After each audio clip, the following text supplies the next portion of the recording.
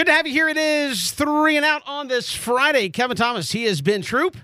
A lot to get to on the show as we are heading into the All-Star weekend, or the All-Star break. The All-Star stuff doesn't start till next week, but we are heading into the All-Star break in Major League Baseball. The Braves trying to stay within striking distance of those New York Mets. So we'll get to that. Also, SEC Media Days, I like to call it. I know a lot of people do the unofficial start to the college football season. Once you get together and you have Greg Sankey giving his State of the Union, once you have Nick Saban answering questions or telling us what he's aggrieved about,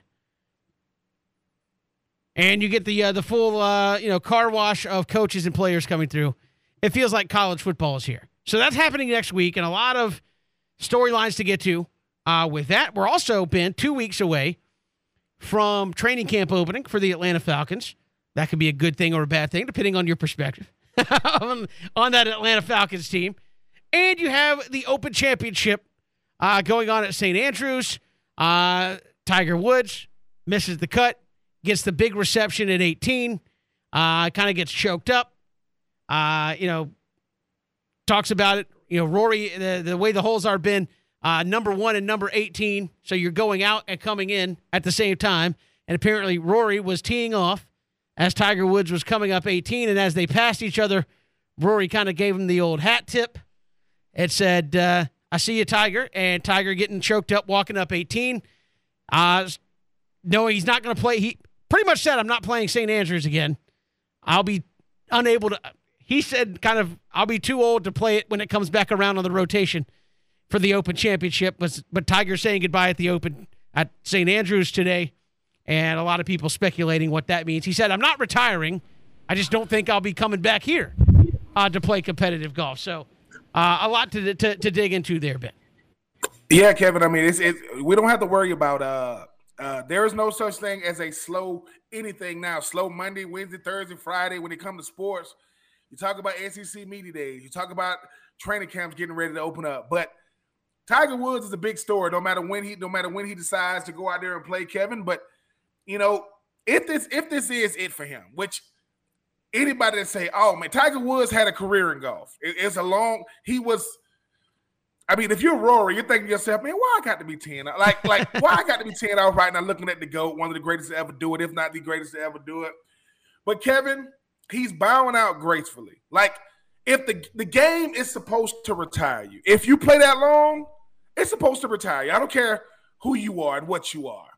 Kevin, we lived to see what Cal Ripken did in baseball, all those stars consecutive. Like, we saw Tiger Woods dominate. Like, when you start saying the word dominate, Tiger Woods dominated.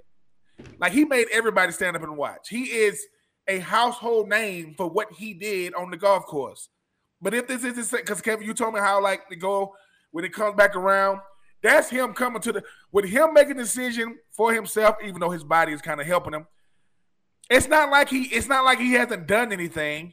I mean, Tiger Woods has done it all. But if he is saying this probably gonna be my last time at St. Andrews, thank God that he's Tiger Woods, because if he was anybody halfway regular, them cameras, he'll still be out there signing autographs right now if he isn't. But Tiger Woods, if it is your last time, sir, well, you have done it all. And again, he said, look, this is where golf started. It's a special place. He's won 2 Open Championships there at St. Andrews, which has kind of been dubbed the birthplace of golf. So it was a special place for him. I'm not saying – I feel like everything he said is leaning towards Tiger Woods. I mean, he's already not playing very much, and nobody would fault him after the accident if he wasn't able to come back. But I feel like, again, Ben, we look for, in sports, we always like to tell people when the story's over instead of letting people write their story. Oh, Stetson, you got a mic dropping. You won the national championship. Wow, I still want to play.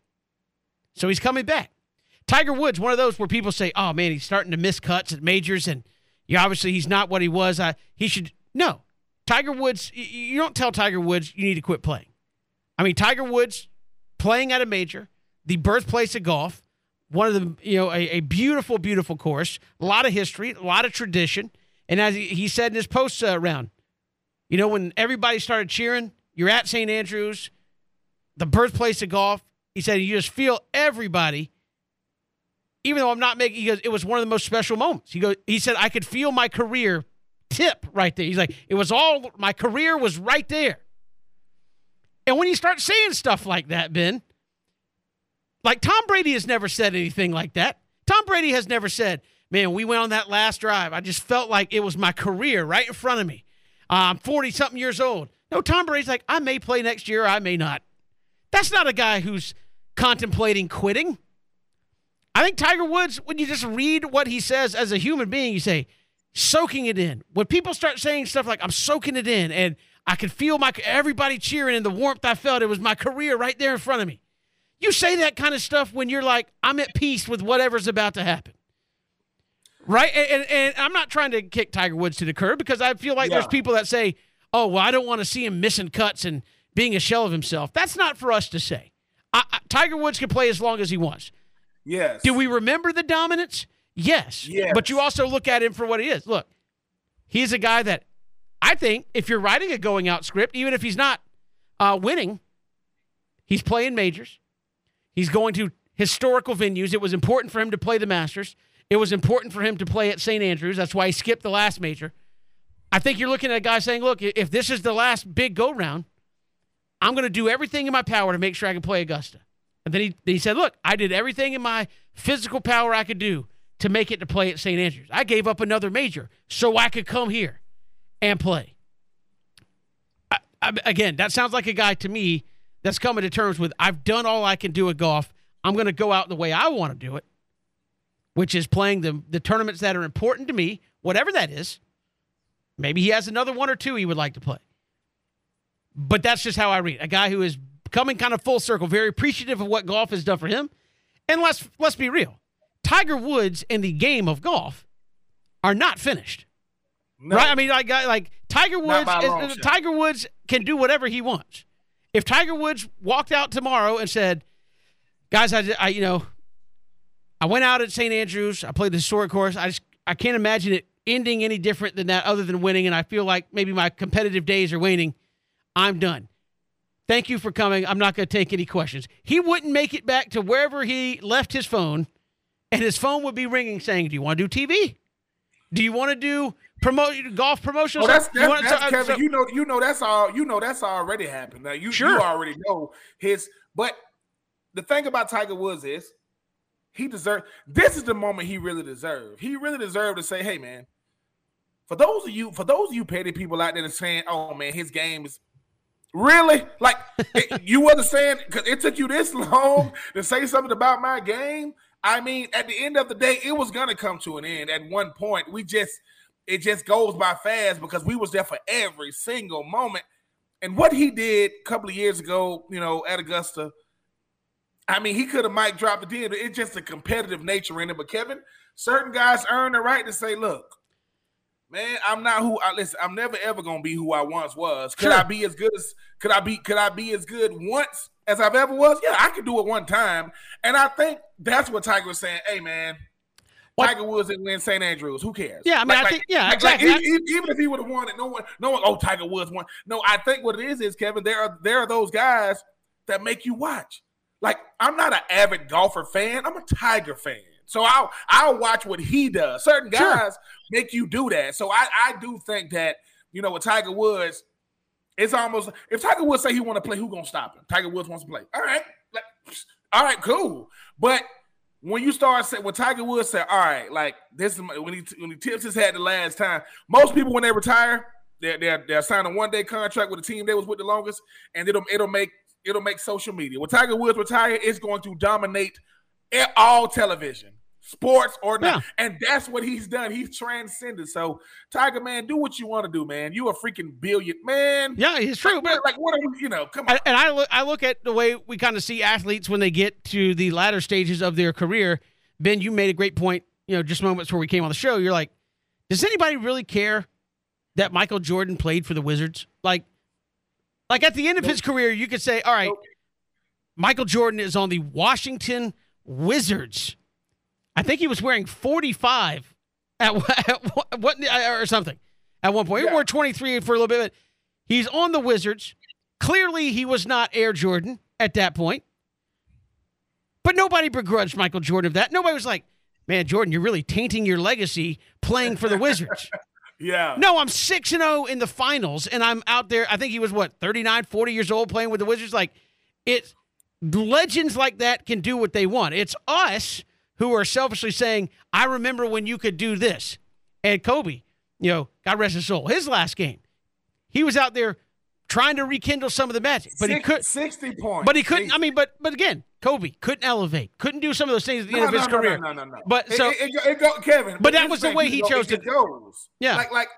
But think about this, Kevin. At the end of the day, that's like somebody saying, I seen Nolan Ryan, man. He ain't got it no more. You think what? Like it when at his best, could you turn away? And the answer is no. What do icons make you do? You don't turn away. Nolan Ryan can't turn away, right? Michael Jordan couldn't turn away. Tiger couldn't turn away because I don't want to go get somebody. And I didn't see it. No, there are certain people there are certain athletes that made you go, wow. Carl Lewis. Most people I'm not a track guy, but I know who Carl Lewis is. Certain people are that incredible at what they do. Tiger Woods, sir, you could do no wrong, man. I mean, and I am not gloating on this. I'm not defending him. The mere fact that the biggest controversy you ever had nothing to do with golf. Nothing. And I'm not condoning what it was, but people dislike you because of what you did away from golf. Because on that golf course, you ain't gonna say it to me. You ain't gonna say it to Tiger. You ain't gonna say it to him. You gonna say it about him. Mr. Woods, if Tom Brady got whatever he got whenever he leave the booth, they can't afford Tiger. If they gave that to Tom Brady, I mean, what? They gave him a blank check. Yeah. Right in what you want. Yeah, look, and again, I'll be interested to see what the Tiger story is. I just looked at his comments talking about where he's at in the game, and it doesn't sound like a guy that is sitting there saying, I have a burning desire to try to go out here and regain what I want. So I'm appreciating the moment. Am I competing as best I can? I mean, look, he didn't make the cut. That's fine. I don't think anybody cares. I mean, people care because they would have loved to see whatever happened on the weekend. But Tiger Woods was out there playing golf. It captivated the Open Championship for 2 days. He was must-watch television, and you see the reception as he comes up 18. And he, again, from a guy, Ben, who throughout his career, unless the final putt went in, you never saw him smile. You saw him get mad. Oh, come on. You saw him do some of that. But you never saw a lot of emotion. Walking up 18, you could tell. It got to him a little bit. And I think he's not a cyborg. Kevin, listen, this guy was superhuman, right? Sure. Michael Jordan, superhuman. There are certain guys, Magic, Bird, superhuman. The fact that this guy shows, hey, man, I'm human. What do you mean? Like, I can enjoy this now, but when I'm trying to be, I don't know. When I was on the freaking Johnny Carson show, whatever, I'm on the late show when I'm a baby with a Fisher Price. You know what I'm saying? It's like, come on, man. I grew up on television, and it wasn't a sitcom. Think about it. So, Tiger, look, if you finally crying, taking it all in, sir, you have enjoyed it, but golf will not be the same without you. The game will go on, but. Sure. Wasn't nobody wearing no red polos and black slacks before Tiger came through? So don't act like it. Get out of here, man. We got more to come here on this Friday. Braves and Nats trying to finish up strong here, heading into the All-Star break. We'll get to that. SEC Media Days coming up next week. Sure to be a big time there in Atlanta. We'll touch on that next. It's 3 and Out on the Southern Pigskin Radio Network. Good to have you back. Here it is, 3 and Out on this Friday afternoon. Kevin Thomas, he is Ben Troop. Thanks for making us a part of your day. SEC Media Days next week. Kind of the unofficial start to the college football season. Ben, in Atlanta, they go this time, and all 14 teams going to ascend there. We'll hear from Greg Sankey, who obviously we talked a lot. He'll say some things. He won't say everything, and he'll play it close to the vest. What do you expect to hear from Greg Sankey kind of on his agenda? Do you think he doubles down on the report that was out there? Again, all we've heard was, confirmed sources and things. Do you think he'll double down on the, hey, we're cool at 16. We're not looking to go past that? Yeah, I think he has to. Because Kevin, you know, just like I know. I mean, he wants to keep all the attention on, the attendees there. You start saying we're going to go more than 16, then it's going to be. He knows he's going to be center stage. He knows that. Saying they're going to stay at 16 right now is saying the right things. I know he's going to get questions, Kevin, about, how much truth is it to where you went to the college football playoff committee and saying, hey, we want to be able to add to the pot. And they was like, no, we good at 4 right now. That's kind of how then you kind of pull the trigger. After that, you make the announcement about Oklahoma, Texas after that. But Greg Sankey, man, he's a pro. He's a seasoned pro. He knows how to say a lot without – listen, If you want to get a crash course masterclass in filibustering, just listen to these answers at SEC meeting, starting with the commissioner. They could say Kevin, when I first got on radio, I did not know what filibustering was.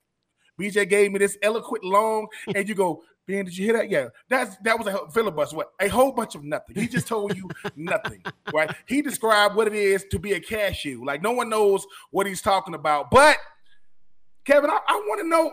Is he willing to say something about NIL? Like, because that's what I don't get. They're not going to make the rules on NIL, right? You can say something like, where do you see NIL going, the transfer portal and things of that nature? Because with having so many, because it used to be, transfer portal was based on where you was going outside of your conference. Right. If I got 16 teams, the likelihood of me staying in conference is very high. I got a lot of options now. If I got recruited by, Alabama, didn't work out, okay, LSU, okay, Florida, okay, Joe. How are they going to address that? But Kevin, with a guy like Greg Sankey is, you say, hey, man, what goes into a decision like Texas and Oklahoma, which we understand the financial gains of it, right? We understand those type of things, but how do you keep those type of things under wraps? With so much leaking, how do you keep everything? Nothing comes out before you say it's going to come out, but other than that, I mean, Kevin, the most powerful man in college sports, he's going to be on display, come Monday in the ATL. His name is Greg Sankey. He's super duper savvy, super duper easygoing, but he knows behind the scenes, I run this. Yeah. Like I run this. And at the same time, Kevin, right after that, you're going to hear Saban, Fisher, and Kelly, Napier, and on and on and on. So, but center stage, Greg Sankey, you are up, sir.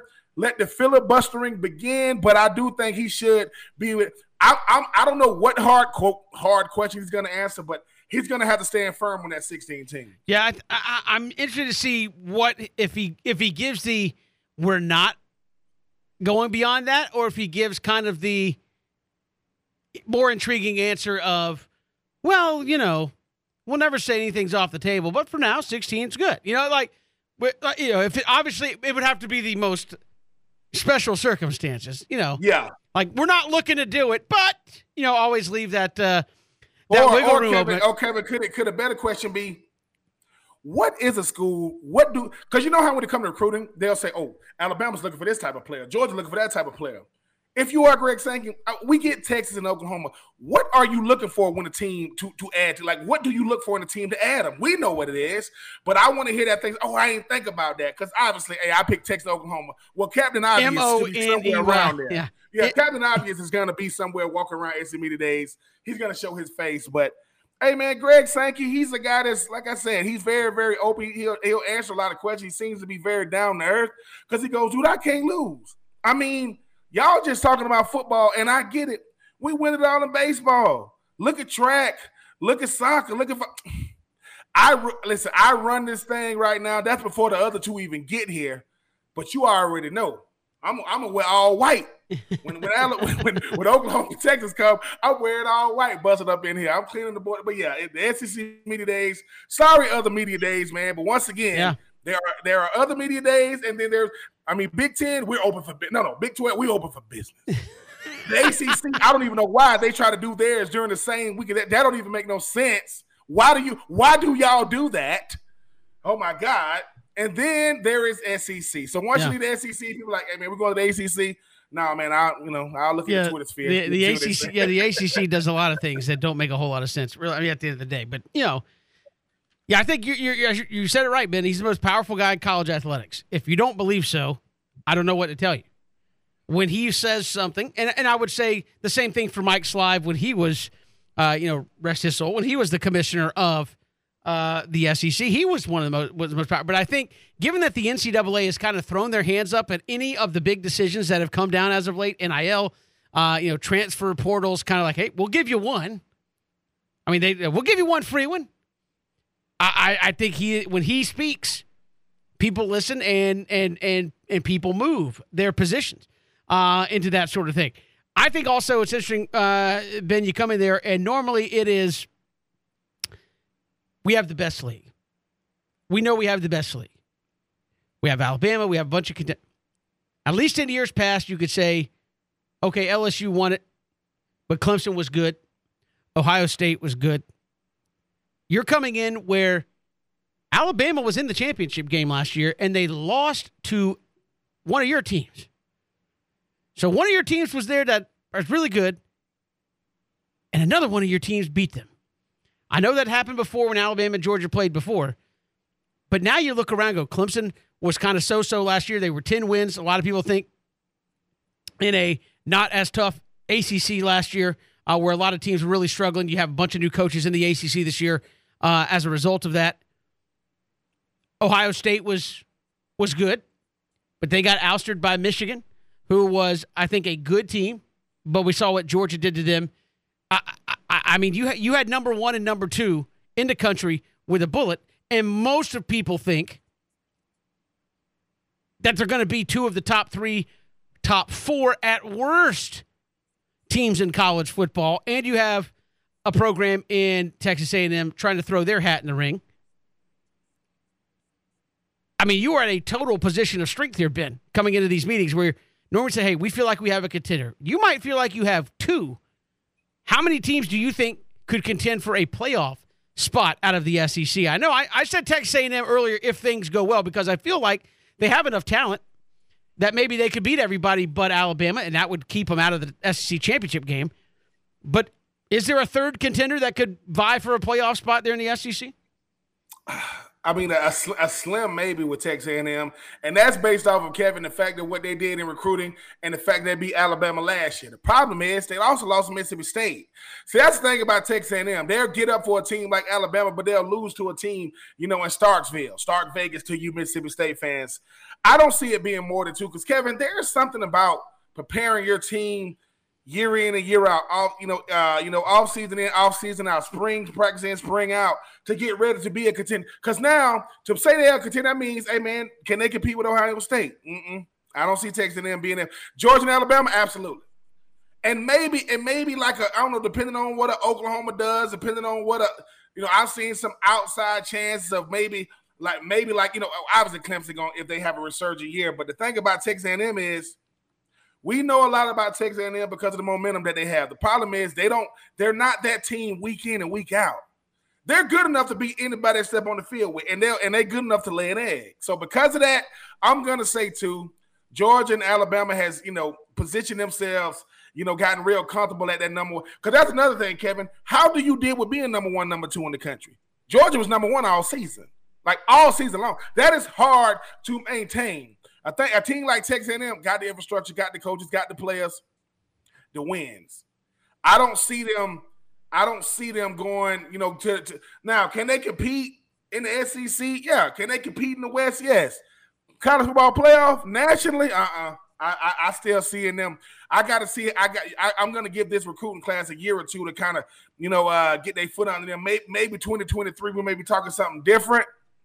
But last time I checked, Georgia is the defending national champion, and Alabama got the 2 best players in the country at defensive end. You ain't dealing with that, man. It's going when Texas A&M play Alabama this year. May God bless them. It is going to get ugly. You notice Jimbo made declarations last year. Kevin, remember when? If you're going to beat Alabama this year, have you heard that at all this year? And you're not going to hear it. Ain't nobody saying nothing about that. 2021 is not 2022. Sorry, Texas A&M. Great off-season material. On the field, though, shoot. Y'all beat Alabama last year. Can you not lose to Mississippi State 2 years in a row? That's what they up against. And again, you talk about Alabama, Ben, and we'll hear a lot about this next week, but we heard a lot of folks from SEC Media Days last year tell us, if you're going to beat Alabama, 2021 is the year to do it. We had multiple people say that. If you're going to beat Alabama, 2021 is the year to do it. And that was a team that had Ray Mechie, that had guys moving on to the National Football League. And you look at who they're bringing back. As you said, Ben, it is not an unreasonable take to say they have the best offensive player and the best defensive player in college football. And this is on a team that went to the championship game last year, won the SEC last year, and finished second to a team in their own conference in the national championship game, and they'll be better. They could be better than what they were last year. So that's a scary proposition. Do you think it's shaping up to be that way where it's the same old, same old? Oh, Nick Saban didn't win it last year. He's going to be in real good shape to win it this year, and his team is going to be really, really good. Yes, and that's usually what happens with Alabama, right? They'll lose a year, win a year, lose a year. Well, think about Will Anderson. Think about Bryce Young. While they're dominating as far as even though I think Will Anderson should have been in New York last year, I think that for me, Kevin, we talking about Bryce Young, we talking about Will Anderson. They got Jahmyr Gibbs, they got Ricks, they got Henry Totola, they got Jermaine Burton. I mean, Jermaine Burton comes over from Georgia. Henry Totola, obviously, second year coming over Tennessee. Jahmyr Gibbs coming over from freaking Georgia Tech. Ricks coming over from LSU. They also might have the best safety in the country. What are we saying? Like, come on, people. Like, Alabama won the SEC, and we act like, and they lost to Georgia. Yeah, they lost to Texas A&M. I get that part too. But Kevin, once again, you know what people wasn't experience is better than talent. Because now I know what the expectation is. Somebody said that Will Anderson could skip the whole year and still be a top 5 pick. I wouldn't blame him. That kid is a beast. So Kevin, this is what it is. We all know about Bryce. We all know about Will Anderson. I'm guaranteed. What Alabama does, they introduce us to the next star. Every year it's going to be, you like this guy? Look at the guy on the other side. Or look at this guy. Look at that guy. That's what Jahmyr Gibbs is in Tuscaloosa. Oh, my God. Man, they got, listen. They got a wealth of riches going on in Tuscaloosa right now. 5-star talent, 5-star culture. And if you beat them last year, good luck in 2022. This is the thing, Kevin. This year, they want to win the SEC, and they want to win the Natty. It's the Nick Saban payback tour, right? What little payback he actually gets to serve up is the payback tour. We got more to come here on this Friday. It's 3 and Out. Hit us up on Twitter at Pigskin Radio. We're streaming live ESPNCoastal.com, as well as live video streaming Facebook, Twitter, and YouTube. ESPN Coastal there on YouTube. You can give us a follow and catch the show every single day. If you missed the show, you can go back and watch it there on YouTube as well. We'd love to hear from you. 912-342-7184. Can anybody contend with Alabama and Georgia there in the SEC? We'll get to that and more. It's 3 and Out, Southern Pigskin Radio Network. Good to have you back here, 3 and Out, on this Friday. SEC Media Days next week. Obviously, Nick Saban, Kirby Smart, going to be some of the headliners as the coach. Although the SEC, Ben, is filled with big names. I mean, even the ones that aren't going to necessarily contend for the conference championship this year. I mean, you're talking about Brian Kelly, Nick Saban, Kirby Smart. That's Jimbo Fisher, Lane Kiffin. I mean, you are loaded with good coaches and famous coaches at that. Guys whose reputations precede them, so to speak. So obviously, I think you and I would agree Kirby and Nick Saban at the top. They both have natties. Well, Nick's obviously got a few more than everybody else, but Kirby and Nick Saban both have national championships. I know Jimbo Fisher does, but with Florida State. Where do you see that kind of that coaching tier? Because to me, like tier 2 is full of a bunch of guys right now in the SEC. The Brian Kellys. I know Jimbo's got a title, but not at A&M. I would put him in there with Brian Kelly, Jimbo. How do you see tier 2, and is it really packed full of guys there in the SEC? And it's because of where they coach, not what they've actually done yet. Billy Napier is always going to be a headliner because he's at Florida. You're always going to be a headliner no matter where you are. Brian Kelly is a headliner for 2 reasons. 1, because he's at LSU, and 2, because you left Notre Dame to do it. That's going to make you a headliner. I think Coach Heupel at Tennessee and what he's done, headliner, right? I think that, Lane Kiffin is always going to be a headliner because of his reputation and what he's doing at Ole Miss. And Mike Leach is a headliner because of Mike Leach. Not necessarily because of Mississippi State, but because he's Mike Leach.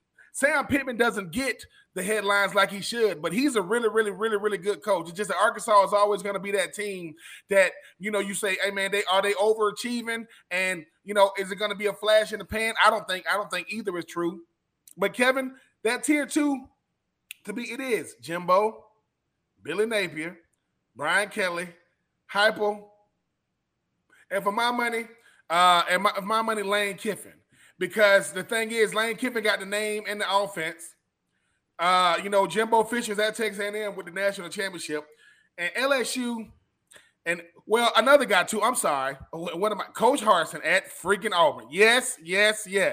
Definitely. For a lot of reasons. One, because Auburn is a big-time program. Let's call it what it is. And these headlines, Kevin, like sometimes the negative headlines actually make you more intriguing as a coach. But that tier 2 is really serious because I think Nick Saban and Kirby Smart has just, elevated themselves to another level, with Nick Saban obviously being still at a higher level than Kirby, even though Kirby, finally got welcomed to the national championship club, which is very, very, very, very, short list. But yes, that tier 2, Kevin, Brian Kelly, LSU, Billy Napier, Florida. Because this is the thing. I look at it like this. Take away national championships. Just say everything is even, which it never will be. If you say Brian Kelly, LSU, Billy Napier, University of Florida, Jimbo Fisher, Texas A&M, Lane Kiffin, Ole Miss, Josh Heupel, Tennessee. Yeah. Just saying it out loud, yes, these guys are some of the biggest coaches in the country or in the same conference, and these guys are getting it done. Tennessee, no one saw them doing that last year. Billy Napier, because you at Florida. You're going to talk about a guy. Listen, Coach Mark Stoops doing an incredible job. Coach Eli Drake would do an incredible job. Sam Pittman doing an incredible job. But everybody, even we'll see what Coach Beamer's going to do at South Carolina. Everybody ain't going to be top tier. These are top tier conference. Don't mean you at a top tier program. I think tier 2 though, Kevin, in the SEC is loaded. Yeah, and you've got some really good guys that I think are going to be placed in tough spots because again they're all chasing the GOAT there in Nick Saban. But again, Brian Kelly. That to me, Ben, you mentioned earlier when you talk about coaches, he's the guy that comes in immediately, is in I think that second tier of coaches. Why? Because he's very good, winning as coach at Notre Dame, got in the playoffs, did everything at Notre Dame but win a national championship. And now you come to LSU, which has had good runs and had some swings there as well, where they obviously dipped, a little bit last year. And how does he contend? Not just now, but in the changing landscape of the SEC. Because, again, you and I both think we're not making it to 2025 before Texas and Oklahoma get in there. So you got this year, 2022, 2023, and that might be it. 2024, they might be in there. And you got to beat Jimbo Fisher, who's been committed, basically $100 million. Nick Saban, the all-time GOAT, not go. We talk about Tiger. Well, who knows when Nick Saban's going to be ready to do something else? Everybody in the SEC is like, Nick, please. The golf course is looking nice. Do something else. But how does Brian Kelly contend there? Because you talk about, as you said, coming to the big time that the SEC touts itself as, where at least in the current setup, I say that because we know it's going to change. In the current setup, you must beat Nick Saban. You must beat Jimbo Fisher. Just to finish first on your own side. And that's not discounting. You better be on your toes trying to beat Brian Harsin at Auburn, trying to beat Lane Kiffin, who's obviously an offensive guru there at Ole Miss. And as we've seen, Mike Leach can be pretty crafty there in Starkville, and we just totally glossed over Sam Pittman, who's got Arkansas playing well. So you got to come in and contend with that, where over the last few years at Notre Dame, obviously you've played some ACC schools, and I again, people say, oh, well, I don't know how the rotation was determined, but I know they've played Boston College quite a bit, who's been okay, but there's been some Syracuse in there and some teams like that, North Carolina at times. who have been an okay football team, but you're also playing the Purdue's. You play the annual games against Navy, Air Force, and some of those. So are you playing a schedule that's as tough as you think it was while you were at Notre Dame as to what you're about to walk into here in year one, where, again, without looking, they got Florida, which, okay, talent-wise, probably could win that game. You got Alabama, though, tough. Jimbo Fisher. Ole Miss. You are going to run a gauntlet here this year where I think we're going to find out what Brian Kelly can do in year one. Can he, because he's got some talent, he needs more, can he kind of pull the coaching rabbit out of the hat and win more ball games there at LSU? Christian is totally annoying me right now. He better. Kevin, what I would say to Brian Kelly is welcome to the SEC. Nobody felt bad for Coach O. Nobody felt bad for Kirby. Those guys had to run the gauntlet to be able to win the sure. SEC, to win the national championship. Brian Kelly has this on his side. You are not recruiting the same player at Notre Dame that you are recruiting at LSU. He feels as though he can go out there and get these players. When you are going to get the best players in the state of Louisiana, bar none. You are at the biggest brand in the state, the flagship university in Louisiana. You should be able to go out there and compete. Because, Kevin, you're going to have to justify leaving Notre Dame. And I know you're getting more money. But the one thing, just like I said with Billy Napier yesterday, Billy Napier going to have to find a way to get to Atlanta. Because Jim McElwain and Dan Mullen made it to Atlanta. Didn't do much when they got there. Well, Dan Mullen had a good showing, but Jim McElwain not so much. When you talk about a guy like Brian Kelly, you're going to have to do at LSU what you could not do at Notre Dame. You're going to have to win, and I'm talking about winning natty. Because Coach O did it, Les Miles did it, obviously Nick Saban did it. But, Kevin, you recruiting a different type of player. But this is the thing. Once again, if you're not going to win the West this year, how do you look in competing in the West? You want to be close to 2, 3. You don't want to be, 4 and 5, because then it's like, what do they got to look forward to? So I do think, Kevin, no one's going to feel bad for Brian Kelly, who left the biggest brand in college football. Sure. That's Notre Dame.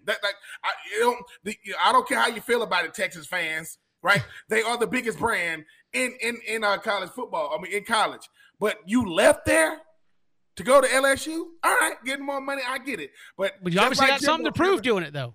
Oh yeah, but just like Jimbo, Kevin, we're not giving you this money because you Brian Kelly.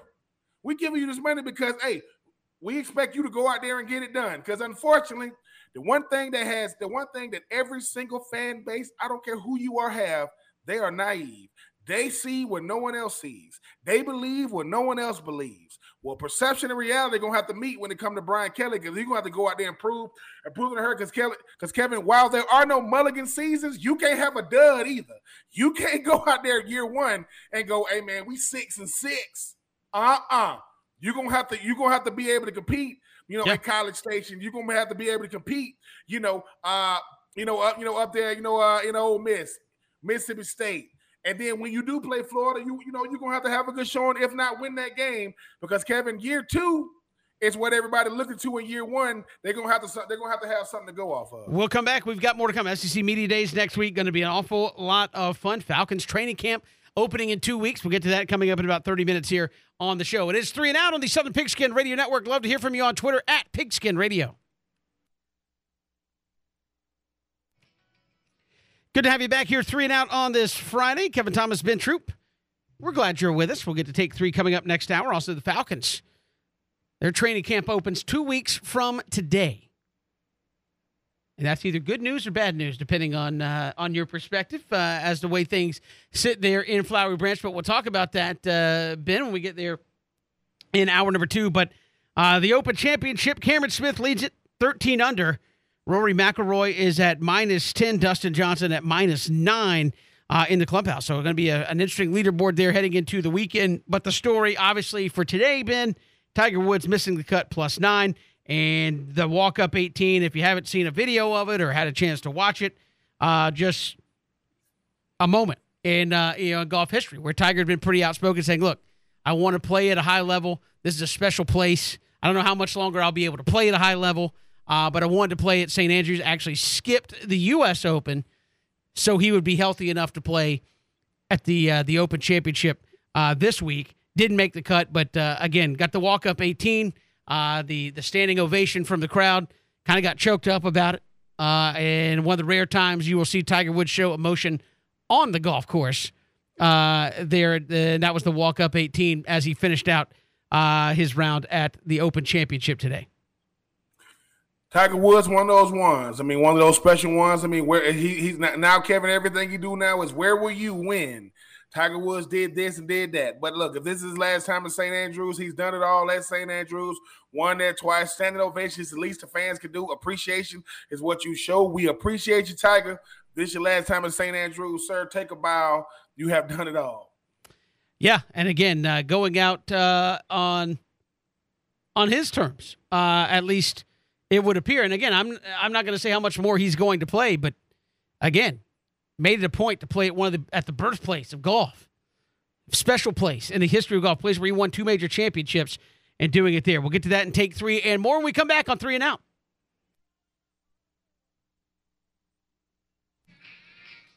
Great to be back. Hour 2 on this Friday. Braves and Nationals coming up in just a little bit. Game 2 of 4. It will be Ian Anderson, his final start before the All-Star break, going for the Atlanta Braves. Braves trying to cut it down to a 2-game lead by the New York Mets if they can win it tonight. We'll get to that coming up in just a little bit. But good to have you along here on the show. Ben, it is 4 o'clock. We got to take 3 here on 3 and Out.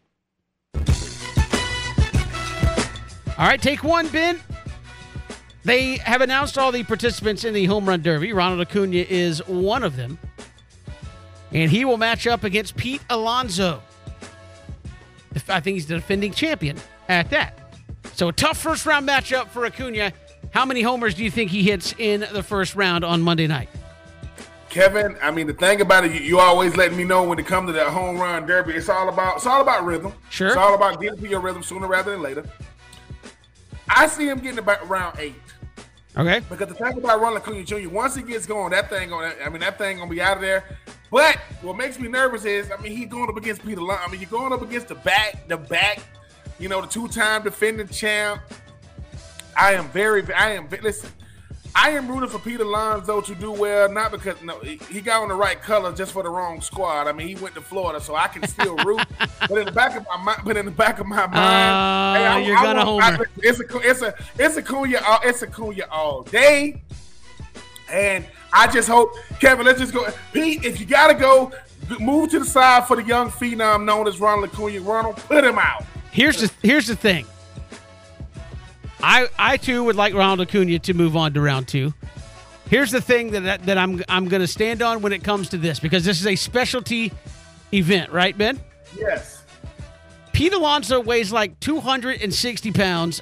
He's not that big. He's like 240. He ain't his name Polar Bear? Yeah, he's on Team Thick. Team Swole. Ronald Acuna weighs like 180. All right, all I'm saying is it's not a boxing match, but the more you do, the more you got to rely on that muscle, that to get you when you get tired. I'm going to say Acuna. I'm going to go under what you said. I'm going to say 5. I feel like that's disrespectful, but I mean, Pete Alonso, I think, could do like 12 without batting an eye in the first round. It's going to be a tough uphill battle for Acuna. I mean, people forget, I think Matt Olson was in it. He's got a nice swing. Matt Olson was in it, last year? I think he only hit like 3. Freddie Freeman was in it. I think he hit like 2. Freddie Freeman, sit your behind down. Freddie Freeman and Matt Olson. Y'all look. I will say. But Acuna's a home run hitter. But I think when you see it in the game, I've been playing in the field. I'm back up to bat. I got 1 of 3 swings to try to send this thing yard. Is Acuna's body built to yak like 9 in a row out of the ballpark? Without a break. That's what I'm saying. His body, no. Like the only person who would run Acuna is bigger than. He say, "What's up?" It's Ozzy and maybe like Altuve. That's about it. I mean, he's not that small, but I mean, I'm just saying when you look at the guys who do home run derby, like I think he'll do it at some point, like Austin Riley. Yeah, big, thick. Pete Alonso, Juan Soto this year. Albert Pujols is in it. I mean, these are dudes. Big. They don't skip leg day and they don't skip meals. You know what I'm saying? That's all I'm saying. Listen. What they tell the nutritionist, what do you want? I want carbs. That's what I want. I mean, you can at me. I don't care. But I was like, I want him to win. No, but you're right. I mean, Bryce Harper, big dude. Like, yeah. Big. I'm saying home run derby guys look like football players with a baseball uniform on out there hacking at that thing. That's what they look like. Big dude. So I feel like he's at a disadvantage from that standpoint. I still think he's going to get his, but it's not going to be enough to beat Pete Alonso. I'm going to say he gets 5 in the first round, and that's not enough, which I think is an okay showing.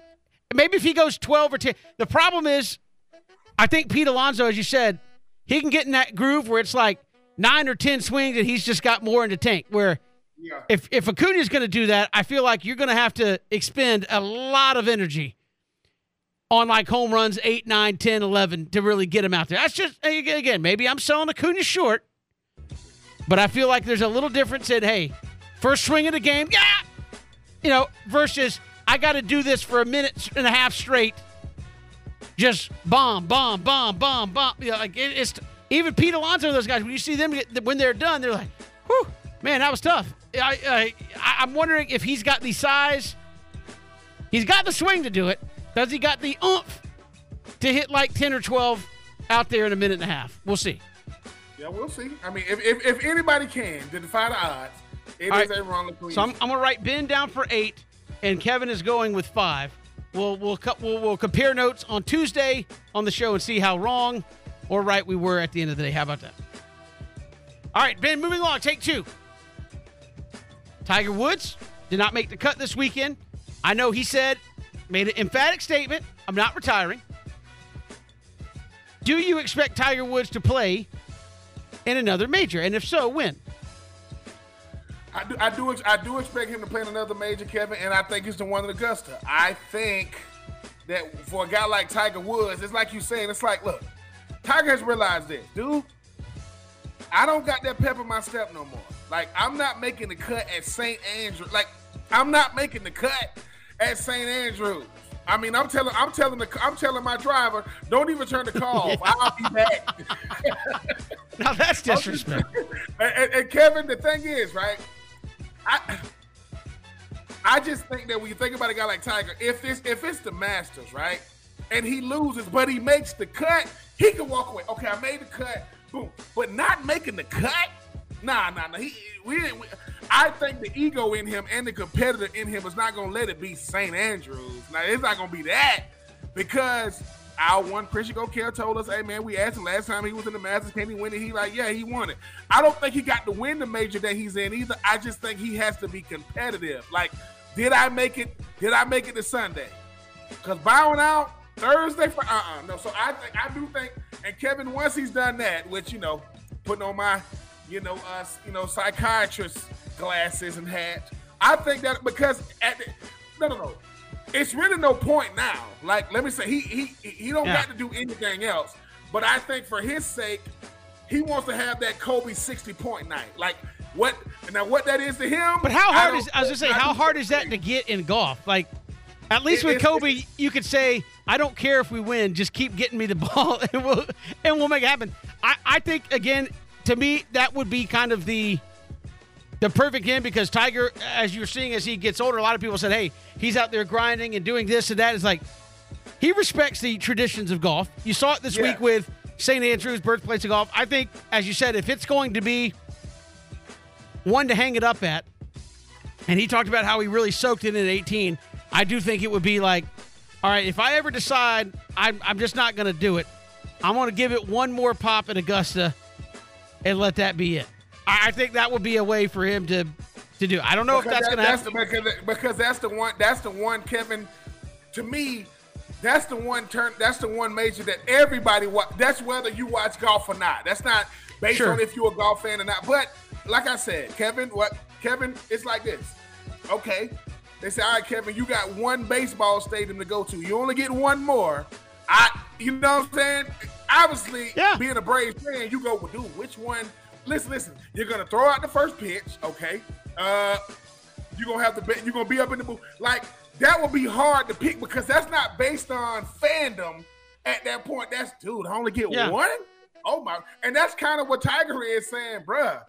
Hey man, and his trainers are saying, yeah, bruh, you ain't got but one more in you. I don't think he's got. I mean, I think if he said he's not retiring, but I mean, for Tiger Woods, to me, I feel like whatever it's going to be, the last tournament he plays in is going to be a major. Like, he's not going to go to the Trans-Mutual Open and be like, "That was fun, fellas. I'm out." Like, I just don't feel like that's going to happen. Right? I feel like he's going to go at a major, and it's going to be like, you know what? It's time. And I'm at peace. And he seems like a guy that's coming to peace with it, with kind of how he's talked about the Open Championship this week and some of the things and how he dealt with it moving forward. All right, moving ahead, Ben, take 3. If I can read my own writing here on the paper. All right, here we go. Trade deadline coming up end of the month, which is also in 2 weeks. So a little bit more than 2 weeks. I think 2 weeks from Sunday. Is there, or what move would you like to see Alex Anthopoulos pull off, if any, before the trade deadline? Kevin, I mean, sure up that left field. I mean, you know, because I mean, if you can get you a solid, you know, left fielder, I think it'd be great. And I'm all, if you can add a bullpen piece, because the great thing about this team is, I mean, you don't have a lot of holes to fill.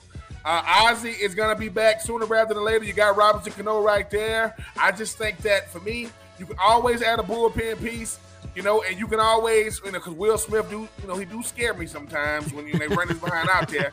And I think left field, the great Michael Harris has done so much because he shored up. I mean, that's center field. I mean, him doing what he's doing at center field and what he's providing at the plate.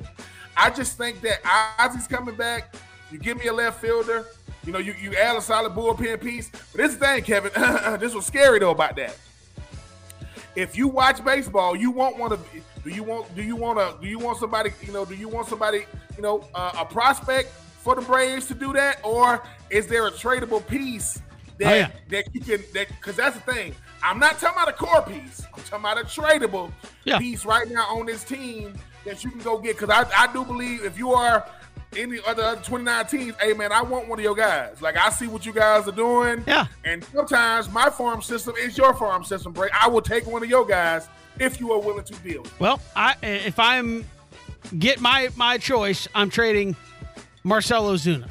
And I say this for a number of reasons. One, I think he's an expendable piece given the lineup you have. If he goes, you have other guys who can fill that DH role. I know Adam Duvall hasn't had a great year at the plate. He can fill that role. We've seen Contreras fill that role. I think you have guys on that team that can step in when he's not catching. Travis d'Arnaud can fill that role. We've seen guys be able to do that. And I think you can go out and, as you said, shore up left field and or DH. And I think the best way to do that would be Marcell Ozuna. Hey, do you want to bet with some pop? A guy that can DH? Here you go. And we're looking for a short-term guy. And by short-term, I mean like maybe a guy who's got 1 year left on his deal. He's in the final year of his contract, and he's going to give us A-plus ball the last 2 months because he's looking to get paid at the end of this thing. I mean, you know, kind of i.e. what happened with Jock Peterson and some of those guys. Like, hey, I'm looking to get paid at the end of this thing. Marcell will get you a nice prospect. I mean, he can. I mean, well, I mean, the we'll see. contract is one thing, but you know, we'll see. I think we'll see. To me, he's the most.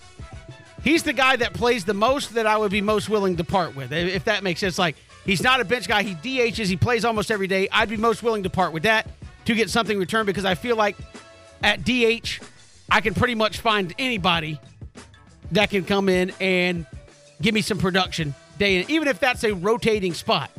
Hey, you have the DH today. You have I feel like I can find somebody to put it in there that'll make it worth my while. So to me, I would like to see him try to move Marcell Ozuna. Now, you know, this is fandom. Just because you want to move somebody doesn't mean you can, but I would like to see him at least try to maybe float him out there and see what you could get coming back in return. That's Take 3. We do it every single day here at this time, Ben. Always fun throwing that around. What is going to be fun in a couple of weeks is watching the Falcons throw it around when training camp starts. I have a question for Ben because I thought about this earlier today. I'm interested to get your thoughts when it comes to the Atlanta Falcons and how true this could be and maybe how scary it is. What am I talking about? We'll get to that next. It's 3 and Out on the Southern Pigskin Radio Network. It is 3 and Out on this Friday. I'm Kevin Thomas. He's Ben Troop. Hit us up on Twitter at Pigskin Radio. We are also streaming live at ESPNCoastal.com, and you can watch us there on Facebook, Twitter, and YouTube. So you can listen to us on the radio network, Facebook, Twitter, YouTube, as well, Ben Troop, as we roll along. 2 weeks from today, Flowery Branch will be hopping with the sound of the Atlanta Falcons back at training camp. I was going to start by asking you what the big questions were, but I'll get to that in a minute. Because something piqued my interest earlier today. I'm not going to lie. I was perusing around and saw ESPN had they're running through the gamut of who's the top 5 at this position or whatever. I think today it was offensive tackles.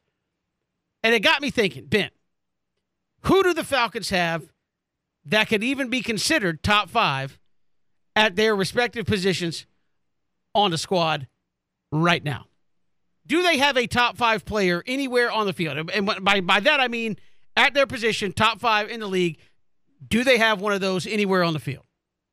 Man, this how mighty the fall, or how they say, how the mighty have fallen. Yes. Look, number 1 is Kyle Pitts. I think he's a top 5 tight end right now. Right? That goes without saying, Kevin. He is. I think he is. But I say that after rookie, he had 1 touchdown. All right. Give me your top tight end, because we say this all the time. When you say top 5, use that. Top tight ends: Travis Kelce. Okay, keep going. George Kittle, Darren Waller. All right, you're at 3 already. Mark Andrews, Kyle Pitts. Locked in on that? Yeah. Okay. I don't mind saying that. Because this is the thing, Kevin. Because this is what you don't realize, right? And I love the tight end position. I don't know most of them. It's a whole bunch of old Shaq Hendersons running around at the tight end position in the NFL right now. I mean, you got Gesicki, you got Goddard, so you got a bunch of guys that can be in that 5th position. Make them Schultz up there with the Cowboys. So you got some really, really good tight ends. Irv Smith Jr., Albert Okay. You got some good guys. Noah Fant, T.J. Hockenson. But for my money, I think Kyle Pitts is the top 5. Now, all right, Kevin, this one really gets sad. You know where else we top 5? Younghoe Koo. That's it. Like, and this is nothing against Younghoe Koo. Is A.J. Terrell close at corner? Yeah. Oh, yes. You look at Kevin pulling the rabbit out of the hat. Yes, A.J. Terrell is a top 5. So A.J. Terrell. So he's 5. He's a top 5. Yeah, I'll give him top 5. Yes, I'll give him top 5. Yes. A.J. Terrell, Younghoe Koo, and obviously Kyle Pitts. You know what the problem with that is? Ain't a running back in sight. Ain't a receiver in sight. No O lineman in sight. No D. Oh my God. No D lineman in sight. Is Grady Jarrett top 10? Yeah. Grady Jarrett is top 10. Okay. But Kevin, this is the difference. No linebacker in sight. not Kevin, even. This is the difference in the top 5 interior D linemen. If the Falcons are in the Super Bowl last year against Cincinnati, can Grady Jarrett make those last 2 plays that Aaron? Well, that's not fair. I mean, I don't think anybody makes those plays. No. You're missing what I'm saying. I'm not saying he can't make a play. Can he make the play during that sequence? That's all I'm saying. I mean, there may be one defensive tackle in the league who can make that play, and he made it. That's all I'm saying. I'm not trying to say you're wrong. I'm just saying there's one D tackle in the league that can make those plays. No. He made them. No. But Kevin, this is what I'm saying, though. This is what I'm saying. When it comes to top 5 guys, right? Right? Like, A.J. Terrell you always talk about the last play of the Super Bowl. The reason why Aaron Donald, thank God he got there, because Jalen Ramsey has gotten toasted on the outside by one Jamar Chase. That's going to be a touchdown. What I'm saying is top 5 means they're going to come. Listen, they're going to come to me when they ain't got nobody else. That's how it looked like last year with Kyle Pitts. They ain't have much. They went to him. Now, they eliminated him in the red zone. Younghoe Koo. Do you expect him to not make the kick? I expect him to make it, even if dire circumstances. Top 5 means I'm a top 5 player on the planet, not just in the league. I'm one of the top 5 cornerbacks, top 5 tight ends, top 5. So the thing about Atlanta is they lack depth at every position. If you rank the receivers in the league, no, like seriously, if you just rank the receivers, is Alden Tate gonna come up? No. Is Cordell Pat? No. I mean, no. In terms of experience, here it is. Are you where would you even rank in your division? No, not even that. I mean, this is honest. I mean, Ben, this is honest to God. Given that you would just do the Falcons have a top 30 receiver? That's assuming that each team has got one guy that's pretty good, right? I mean, do they even have a top 30 receiver in the National Football League right now? I'm not saying they don't have guys that could be good, but as it sits right now, they don't even have a top 30 receiver. That was my whole point when I was sitting back. I'm like, my God, you were talking about top fives, and I'm going, they may not have two top five players in the whole team. Kevin, Terry Fontenot, you know, he's out sick for a week. They call Kevin Thomas to run the team. Right? Kevin is up there. Kevin, you walk in real optimistic. All right, yeah, man. And you close the door and go, what is this? I'd probably be saying what Terry Fontenot says behind closed doors. Oh yeah, Terry. Listen. Mrs. Fontenot. Oh, she really knows how he feels. The happiest day he's gonna have is when Super Bowl is over, and he goes, "All this money's coming off the books, and I got some money to spend. Finally, I can go out and make some moves here." But anyway, this is the thing, Kevin. Robinson Cano is an older player, but he's been productive enough to say, okay, he's just a fill-in. When people go, Lorenzo, okay, man. You know, we got Carter. You know, we got Carter coming over from Lorenzo Carter coming over from the Giants. Somebody, the Georgia Bulldog? Yeah. Okay. We got Alden Tate coming over from Cincinnati. From Florida State? Yeah. We got Brian Evans coming over from the Raiders. South Carolina? Yeah. Keep going. We got Tease Table. Okay, Florida. Okay, I like it. Okay, we got Casey. Okay, but this thing, Kevin, nobody made you go, wow, you see who the Falcons got? No off-season pick this year. And guess where they go? But they got Marcus Mariota. Please, man, let's not do this. Let's not do this, man. Because Kevin, once again, talent is gonna listen. It's gonna run every sport. I don't care who you are. You need a collection of talent. Sure. Potentially, listen. If you're not a Pro Bowler, I need you to be a Pro Bowler type talent. Most guys in the league ain't making no Pro Bowls.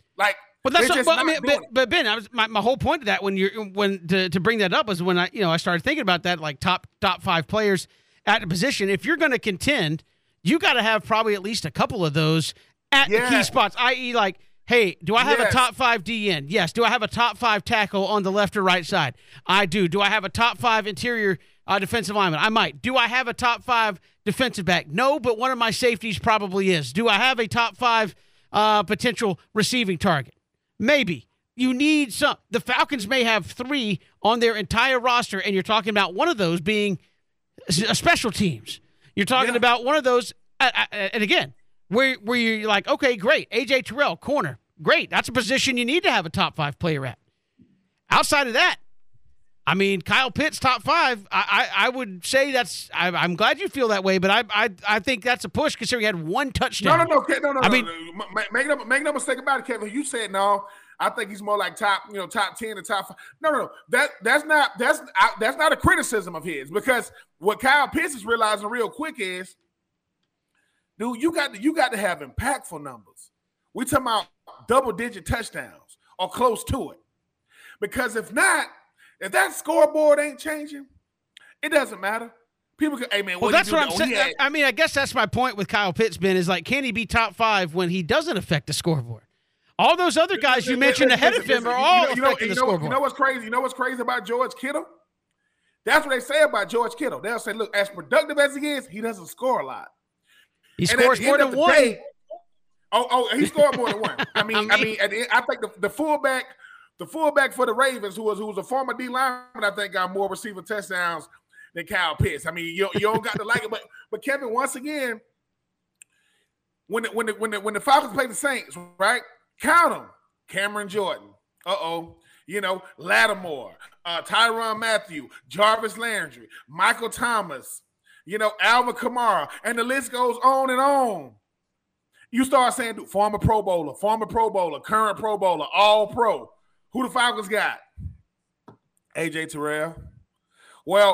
They got Olave, they got Jarvis Landry, they got Alvin Kamara, and they got Michael Thomas. I mean, I'm sorry, A.J. Terrell can only cover one of them. Cameron Hayward can cover the other one. Can Tease Tabor cover Jarvis Landry? All right, who gonna get Alvin Kamara? I'm telling you, it's gonna have to be some development going on in Flowery Branch this year, because the talent, unless I'm just not seeing it, Because Kevin, like I said, it ain't but 32 teams. We ain't in the top 30. Now, offensive lineman Jake Matthews, I think he's top 10. I think he's solid, right? Problem is he's one of 5. But again, you got to start somewhere with your talent. I would just say, look, you have maybe one elite talent on defense, one elite talent on offense, and I would even say until he scores more, you could push Kyle Pitts out of that top 5. Where does the group, like, think about it. That's why you start saying the Falcons. Kevin, we don't want to go through those. For those of you who weren't on the show that day, we went through those sack numbers, and whoa, boy, I'm trying to tell you. No, it's bad. You start saying 1.5, half. I mean, the Falcons together don't have as many sacks as like a Bosa. Not Bosa brothers. One Bosa got more sacks in the whole. And that's when you start saying bottom of the league in rushing the passer, bottom of the league in stopping the run. Well, if you took Tate, London, Pitts, Edwards, and Patterson, where would they rank? They're going to be in the bottom 5 of receiving corps because they don't have a lot of experience. So once again, you're asking guys who haven't been headliners to be headliners. You're asking guys who haven't had to, take the workload. Now they got to be those workload, and they got to prove they can do it game in and game out. But with the quarterback being Marcus Mariota, Lord, listen to me. It's gonna be a long. It's gonna be a long year, Kevin. Like I said, no longer the days you got. There go Matty Ice. There go Michael Burner Turner. There go Tony Gonzalez. There go Julio Jones. There go Roddy White. That sounds like an offense that's gonna be hard to stop. You hear all those Harry Douglas now? I mean, Harry Douglas works for the Falcons. Julio Jones, I don't even know if he still want to. It's Harry Douglas and Michael Burner Turner. But Ben, it's again, you just illustrated something that to me it shows where the Falcons are. You need guys obviously to step up, but you just listed off a receiving corps that might have been the best in the league at the time they were there, and now you don't have a top 30 receiver. Like, you may have had the best receiving corps in the league. Now you don't even have a guy sniffing the top 30 in the entire NFL. I mean, to me, who's stepping up? Who is the guy that's going to surprise you that takes a step forward and says, okay, maybe they got a little something to work with. We talked about this with Jacksonville. Change of scenery guys that are going to get a chance to be in new roles. Who's doing that for Atlanta and you think is going to step up? Because if you're going to sell us on, even if it's rebuild, you don't want to be last. You don't want to be, hey, we were bottom 5 and running the football. We were like, who is stepping up that you see new opportunity is going to go out there and produce? That may be surprised that we are looking at right now going. I would be surprised if it's not Brian Edwards coming over from the Raiders. I think he's a guy that, he was a piece in the Raiders offense, kind of similar to a Christian Kirk going over from Arizona, to Jacksonville. They're asking him to show Drake London how to play the position. They're asking him to show Drake London how to get in and out of breaks, making sure, hey, man, you got to be able to you're going to be the first read, sometimes second read. So I think Brian Edwards, and for the Falcons' money, they're going to need Drake London to show you're going to have to show some life. Because, Kevin, think about this. When they show your highlights coming out of college in the draft, they kept showing 50-50 balls. I'm like, he wasn't even moving that fast. Then who are these DBs? He was going. He don't got. Nothing against them, but you still had James Williams. You still had Chris Olave and company, right? Garrett Wilson. He went first out of all the top 10, by the way. So listen, I do not knock Terry Fontenot. That's why I do radio. That's why he's a GM. I'm not knocking the scouting department. But Brian Edwards and Drake London gonna have to show up, because if not, Kevin, it's gonna be a long year. Because if Kyle Pitts knows anything, they're not gonna let him beat them. We've got more to come here on this Friday. Hit us up on Twitter at Pigskin Radio. Love to hear from you as well. 912-342-7184. Who's stepping up for those Atlanta Falcons? When you look at that roster, 912-342-7184. Love to hear from you. It's 3 and Out on the Southern Pigskin Radio Network. Good to have you back here on this Friday. Kevin Thomas, Ben Troop, glad you're making us a part of your day. Again, 2 weeks from today, the Atlanta Falcons back at it. Ben, we talked a lot about where the individual talent is, but collectively, where are the questions biggest with this team? Obviously, they're not going to make the playoffs unless some outrageous coaching happens by Arthur Smith. But where do you feel the biggest questions are if you're Arthur Smith evaluating it right now as a team? it's got to be, what do you have, at the D-line position? Because I think what has happened is when you're talking about this Falcons team is, that has been a talking point for what? For as long as the Falcons have been in existence, you're trying to figure out how can we get, at least just a stable pass rush. Now, Kevin, this is who the Falcons got. They got Taquan Graham, slight at defensive end, right? Eddie Goldman that came over from Chicago to go alongside Grady Jarrett, Lorenzo Carter, Deion Jones, Rashad Evans, Arnold Ebiketie, AJ Terrell. All right, this is the thing, right, Kevin? When I go to Troy Anderson, second round pick, he's not even second on the depth chart. He's third. You got Deion Jones 1, right? You got Deion Jones 1. You got you got Mekhi Walker 2. Then you got Troy Anderson. This is the thing this is the thing what scares you. Marlon Davidson, right? Marlon Davidson should be starting. Marlon Davidson is number 2. You're gonna have to get, because the thing about the offensive line. Now the offensive line. I mean, the thing about Justin Schaefer, we'll see what you're going to get, get him late coming out of Georgia. But, Kevin, just like I know, let's not kid ourselves. You got a bunch of unproven guys at the receiver position. Brian Evans is coming over from the Raiders.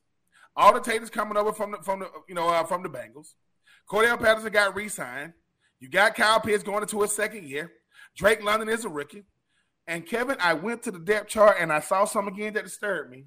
When I'm looking at the running backs, they got Cordell Patterson starting to run it. That's going to bother me. That's going to really, really bother me if he starts out at running back, or maybe that just be to get him on the field because he is good at breaking tackles. I think you're going to have to get production as a group. Like the O-line is obviously their production is based on 5 guys working cohesively together. That's kind of how you're going to have to look at the defensive line position led by Lorenzo Carter. Lorenzo Carter going into year 5, signed a 1-year deal coming over from the Giants. Can he have a banner year? I think having a guy like Eddie Goldman next to Grady Jarrett helps. But if they could look, when I say just a stable pass rush, that means you can get off the field on third down. That means you're forcing the quarterback to get out of the pocket, forcing him out of his comfort zone, forcing him to make. I'm not saying you got to be a Pro Bowler. I'm saying that quarterback can't sit back there and pick you apart like it's 7-on-7. Well, Ben, when you look at guys, because you talked about this number of guys when you say guys are fighting for their NFL life. When you see a guy like Lorenzo Carter, how do you gauge what to expect from him? Different team, different system, change of scenery. Should you expect level of play? I mean, when you see guys like that who've been kind of so-so throughout their career to this point, can you expect an uptick just by change of scenery? I mean, how do you, when you see guys like that, say, okay, it's a different spot, or is it still, look, until they kick it off for real, we don't know what's going to happen? Kevin, for his sake and the Falcons' sake, they need him to go out there and play. You know what I'm saying? I mean, like his head is on fire. I mean, seriously, because Lorenzo Carter. This is what happens when I want to get the people. I was a guy that signed a 2-year deal after my 4th year when I went to Tampa Bay. That means you still got potential. That means that you still got an opportunity to go out there and earn some big money. But as of right now, your potential and your talent level haven't met up yet. They haven't. And like one has been over here, the other one's been over there. I think with a guy like Lorenzo Carter, he's gonna have to be the guy, right? I mean, it's not gonna be him by himself, but you're gonna need him to go out there in this defense and be living in the backfield. Lorenzo, you're not here to make tackles on the run. You're not here to lead us in tackles. You're here to lead us in sacks, quarterback hurries, quarterback pressures, tackles for loss. Because Lorenzo Carter is a guy to where, Kevin, like I said, that's the thing about the Falcons is the Falcons might have the worst tradition at defensive line in the NFL ever. And that's ever. I'm just saying. I can't come up with a good argument otherwise, but I mean, really can't. Well, Kevin, this is the thing, right? Jesse Tucker, one of the best players ever come through the Falcons, right? I ain't even know, we just figured out a month ago that Grady Jarrett is his kid. You know what I'm saying? It's almost like if we've been saying the same thing for decades when it comes to this team, you need a pass rusher. You need a pass rusher, right? John Abraham's got a son. Is he in college? Do we got to wait for John Abraham Jr. to come through? Because, Kevin, like I said, if you can get if you can get a stable pass rush, that can boost like, other guys. That can make it other guys can, because Grady Jarrett is a solid D tackle. You add Eddie Goldman, a run stopping D tackle, a bigger guy. Marlon Davidson, come on, man. Like, you're going into year 3. You got to show something to get out. You can't make the club in the tub. You got to get off injury. You start talking about Ebigiti, the guy you got second round of Penn State. Troy Anderson's third on the depth chart. Rashad Evans, you got a shot to be good. But everybody got a shot to be good. It's the National Football League. Everybody got a shot to have a breakout season. It's the National Football League. The problem is, what have you done for me lately? And as of lately, it hasn't been much to go off of. Lorenzo Carter, he chose to come back to the ATL because he went to the University of Georgia. I mean, he's close to where he, grew up as a young man, a young pup in college. But you're going to have to go out there and prove it, because if he doesn't prove it now, he got a chance to stay in the league, but you're going to be a journeyman. Going to be another 1-year deal, a 2-year deal. But I do think, Kevin, if that D-line can just, shock everybody, including themselves, by going out there and giving you a stable pass rush. And the reason why I say the D-line, because this offense is going to struggle until they find their way. Marcus Mariota, Alden Tate, Brian Edwards, Drake London, Cordell Patterson, Kyle Pitts. Until they find their niche, I'm going to need the D-line I'm going to need that defense led by the D-line to give them more opportunities. And as of right now, I'm optimistic, Kevin, because I'm always optimistic when it comes to the Falcons, and that is my problem right there. But at the end of the day, until proven otherwise, I think Aden Goldman, Aden Carter, Rashad Evans, Ebigiti, you got a shot you got some guys, because I say Lorenzo Carter, once again, Lorenzo Carter's job is to show Ebigiti how to get after the pass, consistently, just like Brian Edwards' job is to show Drake London how to get open consistently. That a part of your job as a older guy is to mentor younger guys. And if you ain't confident in your game, guess what? He will play and you won't. But if you are confident in your game, he will be out there playing with you. So for my money, I think for Arthur Blank's money, for Falcons, for Rise Up Nation, you're gonna need that D-line to play well, because if they do, you got a shot to stay in game. Doesn't mean you're gonna win them, but you got a better shot to look very, very presentable in some of these games. And who knows, Kevin? If the D-line can show out, you got a shot to win some games you probably shouldn't have won. Very true. I don't know how many games this Falcons team's going to win, but I feel like you're relying on a couple guys who are, as you said, in those second chance opportunities, Ben, that sometimes you see guys, oh, man, that guy wasn't very good over it. So then he comes to a new team, new scheme. For whatever reason, it fits, and you see a guy take a step forward. I wonder if, again, maybe we're spoiled by Alex Anthopoulos, who's made a living finding those guys who are like, yeah, he's all right. And then he comes to your team and plays, kind of next level. If Terry Fontenot can pull a few of those rabbits out of the hat, I think this Falcons team would be kind of interesting to watch as they progress forward, because you feel like they have some talent. But, again, we're on like the fool me once, shame on me, fool me once, shame on you, fool me twice, shame on me. We're up to like fool me like 6 times with the Falcons. We get fooled every year. It's like when Dante Fowler came over, another Florida game, I was like, okay. Problem is he came over from the Rams and he was playing right beside Aaron Donald. What has been his best year in the NFL? That year. Yeah. Coincidence? Hey, when I played next to the best to do it, I look real good. I'm just saying, at the end of the day, if I played with LeBron long enough, I got a ring. You know what I'm saying? Because everybody that played with him got a ring. I just think that for this Falcons team, it's going to be by committee, hopefully led by Lorenzo Carter because he's the oldest. Marlon Davidson, if you can get some, some quality snaps out of him, you know what you're going to get in Grady Jarrett. Is Deion Jones going to be there? But I think if you can get Ebigiti, you can get Lorenzo Carter, you can get Marlon Davidson to go along with Goldwyn and Grady. You got a shot, Kevin, because unfortunately, I'm always say a team got a shot until they don't. But when them live bullets, when it's live out there and in color, ain't gonna be perception is out the window. And if it's third down, Kevin, 3rd and 1, 3rd and 2, and they can't get off the field, it's going to be a long year because it don't matter what the offense do if the defense can't stop nobody. Everybody's going to be saying more of the same. Can't get off the field on 3rd down. Offense can't stay on the field on 3rd down. Been the Falcons' problem. Certainly could be their problem again here in 2022, just given what the roster kind of looks like at times. Hopefully it's not the case. We got more to come here. It's 3 and Out on the Southern Pigskin Radio Network. Good to have you here, 3 and Out on this Friday.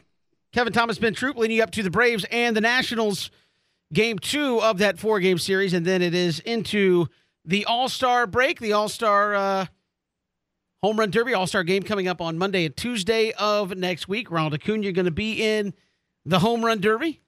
He drew Pete Alonso. We talked about that earlier in the show. That's tough. Tough assignment when you get the polar bear. Ben, you get a guy that's what he does, right? He's made to hit home runs. Like certain guys are built to like win the dunk contest. Certain guys are made to hit bombs. And Ronald Acuna's got Pete Alonso in the first round coming up on Monday. That's a tough matchup. Pete Alonso really had a 30 for 30 because of how he came out of Florida and just started hitting bombs when he was with the Mets or whatever. But Kevin, you know what? Listen, we just can't. Brady just can't get rid of these pesky Mets this year, right? I mean, God, no, we just dealt with y'all in the series. Y'all 10.5 games up. So, he should be – and they did ask Ronald Acuna, what's your strategy? No strategy. Just hit home runs. Like, no strategy at all. Just hit home run. Keep it simple. But but Kevin, is it the pressure of the situation or is it just the stamina? I think that's really what it is. Like, it's the home run derby. There should be no pressure, man. Like, the only pressure should be on Pete Alonso to defend. Like, if I'm Ronald Acuna, man, it's just – I'm going to give it everything I got. Do I run out of juice before I can hit? I mean, look, Pete Alonso is liable to go 18 or 15 in the first round. Like, he outweighs you by 40, 50 pounds. Can you hang in there stamina-wise and blast that many to win? It's going to be interesting. We'll come back. Final hour of the show right around the corner. It's 3 and Out on the Southern Pigskin Radio Network. It's great to be here on this Friday. Kevin Thomas, Ben Troop, glad you're making us a part of your day. Final hour of the show as we count you down towards Braves and Washington Nationals, game 2 of the 4-game series coming up in just a little bit. Ian Anderson and Patrick Corbin, your pitching matchup coming up a little bit later tonight. Braves trying to draw within 2 games of the Mets. Good to have you along. You can catch us all across the radio network here on this Friday or on ESPNCoastal.com.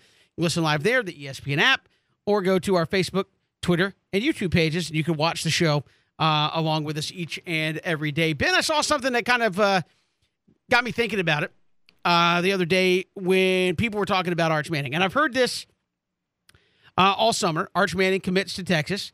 People show the highlights of him running away from a defensive lineman saying, what in the low A ball highlight is this, where he's out there running in slow motion, making kids look silly. And I would say go to high schools on Friday night. You'll see that almost every Friday night where there's elite talent. Anyways, but people saying, hey, if Arch Manning was Arch Smith, and he would just be a 3-star. And he wouldn't be the number 1 player. It's because he's a Manning, he's getting all the love. Well, I thought about that, and the MLB draft is coming up this weekend. MLB draft first round's coming up on Sunday night. There's a young man that's projected as a top 5 pick out of high school. Young man's name is Drew Jones. Does that sound familiar? It should, because his dad is Andrew Jones, who played what I consider Hall of Fame level center field for the Atlanta Braves. Ben, if Drew Jones was Drew Smith, would he be the top 5 pick in the draft? Of course he would if he's got the talent. That stuff drives me nuts when we're talking about, oh, well, he's only number 1 because his last name's Manning. No, he's good. Like, he's good. Like, I hate that argument. It's like, oh, well, it's only because your dad. Well, Drew Jones is projected by, I went and looked at a bunch of mock drafts. At least half of them have him going number 1. If he wasn't Andrew Jones' son, is he going number 1? Is he rated that higher? If you look at, I'm saying this objectively because I think the gap between the top baseball player and the guy at number 30 is pretty slim if we're, splitting hairs. But, I mean, I hear those arguments and I'm like, yeah, genetics and last name plays a part in it. It always does. There's a reason Ken Griffey Jr. was good at baseball. I mean, it's like, I hate those arguments.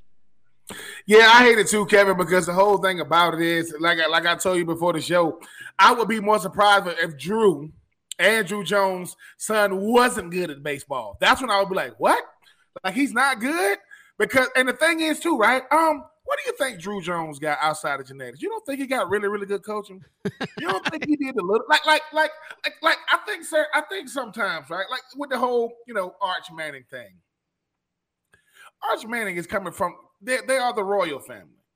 They are. Yeah. Archie, Eli, Peyton, back two only brothers to ever go #1 overall. And Arch kind of knows once he decided I'm gonna play football, he better be good at it. Like, who you think is under more pressure? Him choosing Texas or being a Manning? That's enough pressure by itself. And he just, what position he gonna play? Quarterback. Like, he's not going to play anything else. Now, if he's the #1 recruit in the country and he plays receiver, he plays tight end, he plays running back, okay, I get that part. But, Kevin, once again, they're one player. Andrew Jones' son is going to be a top pick. Okay, well, his daddy should be in the Hall of Fame, right? I mean, Miguel Cabrera, listen, his kid and my kid both play soccer. No, his kid don't play baseball. His kid plays soccer. Right? Yeah. Now, if Miguel Cabrera Jr. is the #1 player in soccer, I get that part, right? But here's the thing. People go, how you know which one is his kid? He's the biggest kid out. Look at him. He plays goal, the big old kid, right? But I think what happens is, too, don't negate the fact that they're really, really good players. They just happen to have famous uncles, dads. Like, come on now. Michael Jordan's sons both play basketball. Neither one of them got drafted. They went to UCF. No one said a word, right? It's when they do pan out, Kevin, because it's the thing. No bigger pressure than your dad or mom being a legend, Hall of Famer, and you following their footsteps. Like, that stuff is not easy to do. Sure. Most of the time, Clay Matthews Jr. wasn't as good as his daddy was. He was a really, really good player coming out of USC and obviously winning the Super Bowl with Green Bay. And his other son played at Oregon, got drafted by Philly. Their dad is a Hall of Fame semifinalist, played for the Browns. Like, Jake Matthews, the son of Bruce Matthews, the cousin, of Clay Matthews, the nephew of Clay Matthews.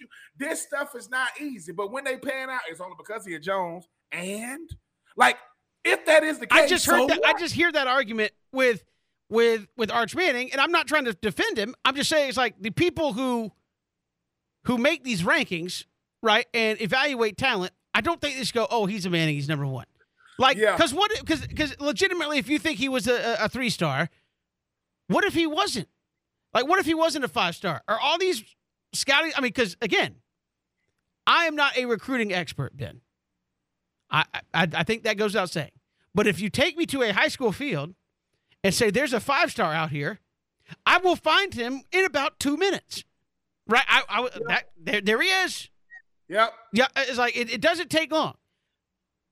I think it's just people looking at it and say, you don't like Peyton, you don't like Eli. They kind of like they all kind of play that nerdy role again. No, I get it. But here it is, Kevin. No.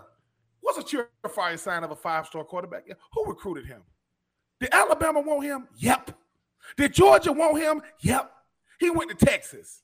So y'all need to stop this. Like, Georgia ain't listen, nothing against the 4 stars and the 3 stars. No, they want the 5-star. Think about this. This man was willing to go to Alabama wanted a Manning. Like, Kevin, and people do this, right? Oh my God. All the Mannings went to Ole Miss, Tennessee. Don't you think another team in the SEC? I'm trying to get me one of them. Look at what look at what Eli and Archie did, when they was at Ole Miss. Look at what Peyton did. Peyton Manning has a room in Tennessee. I was there. I got to go speak there back in the day. And I tried to open up the door and it's locked. They don't even let you walk in there. What would you think I'm going to do? What is this? Like, it's just for him? Hey, just for him. It's a Peyton Manning room. Secret vault for Peyton Manning. You can. I mean, it's like you can see in there, but you can't go in there. I'm like, well, it's not like it's Peyton here. Well, that makes it worse. So you can look in there. But Kevin, once again, though, if you got a famous, Tiger Woods' son plays golf, right? What else was he gonna do? Right. And so I'm saying, like, but if he goes to Stanford or whatever and is ranked high, is anybody going to say, oh, he's only ranked #2 in the country because he's Tiger Woods' son?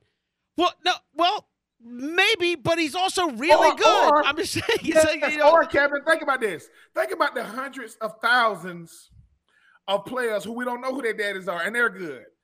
I know his daddy. Yeah. Like, I've seen his daddy. Like, if he isn't good, I would be like, what? Look, and I don't know. Michael Jackson kids. If they can't sing or dance, I'm like, wait a minute now. Did it skip y'all? Because y'all daddy was the GOAT. The entire family. The entire family can't get out there. And that's all I'm saying is it's almost like, you know, if Beyonce kids and Jay-Z kids grow up and be, I don't know, famous music artists, yeah, they stuck with the family business, right? Goldie Hawn daughter is an actress. Like, what are we talking about? All of a sudden, Arch Manning, he trash. No, he is not. Well, no, it's even that. If his last name was, you know, Johnson, he wouldn't be if he was Arch Johnson, he would be a 3-star. I mean, I don't know. If Arch Manning changed his name to Manning Arch, he still would have been a 5-star recruit because the dude getting the best coaching in the country and Alabama, the best colleges in the country wanted him. Even if I would, you know, see the fact that being a Manning helps him some, it wouldn't take him from a 3-star to a 5-star. It would take him maybe he should be the number 3 quarterback to the number 1. Okay, maybe. Kevin, the fact that Andrew Jones is Drew Jones' dad probably helps him out a little bit in evaluations. Like, well, we saw what his dad does, and he looks a lot like that. Okay, a little bit. It's not going to take you from 3rd round pick to the number 1 pick in the MLB draft. Like, it's just not going to do that. Kevin, both of your sons play baseball. And unfortunately, their last name is not Jones, Chipper, or Andrew. Hold on. But here's the thing, right? But here's the thing. Just say they moved to center field, right? And they went to a camp. They would look at their dad and go, "Good Lord." If Michael Harris says, "Oh, they legit," guess what? They're legit. Like people get on my nerves with this. Oh, if his last name wasn't Manning, you know how many quarterbacks that came through high school that we didn't know who their daddies was? we need to stop trying to listen, stop trying to illegitimize people just because you don't just say you don't like the Mannings. Fine. But guess what? Peyton is in the Hall of Fame, one of the greatest we ever seen. Eli's gonna get in because he won 2 Super Bowls. He won the same number as his brother, and it's 18 miles per hour on campus at Ole Miss. Now Texas got a chance. If he wins the Heisman at Texas, he's getting a statue. Because last time I checked, Texas had zero Heisman. No, Ben. He will only get the Heisman because his last name is Manning. That's it. Yeah. And they go, they only give it to him because his uncle lost. Y'all need to get out of here with that nonsense.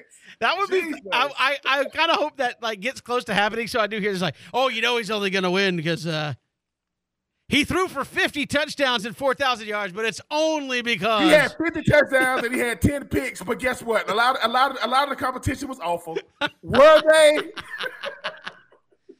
I saw that. I've seen it from a bunch of folks who are like, come on, man. It's like sons of famous athletes or sons, even when you get to a family where the whole, you know, like the Matthews you mentioned in them, yeah, they have the genetic, kind of code and advantage in that. And as you said, they also have access to some of the best coaching you're going to see. Hey, Dad. Yeah. Hey, I'm Drew Jones. Dad, you're done playing baseball. You want to throw on the side? Yes, son, I'll give you a few tips. It doesn't mean Drew Jones is going to be a Hall of Famer, but again, genetically you're there, and you have a guy that's giving you the best of the best. Hold on. What does CC Sabathia kid play at? Don't he play I think he committed to go to Georgia Tech, so I think he's got Marquise Grissom has a kid that pitches at Georgia. I was like, so you have guys that play big league ball. Their sons are good. It shouldn't be a surprise.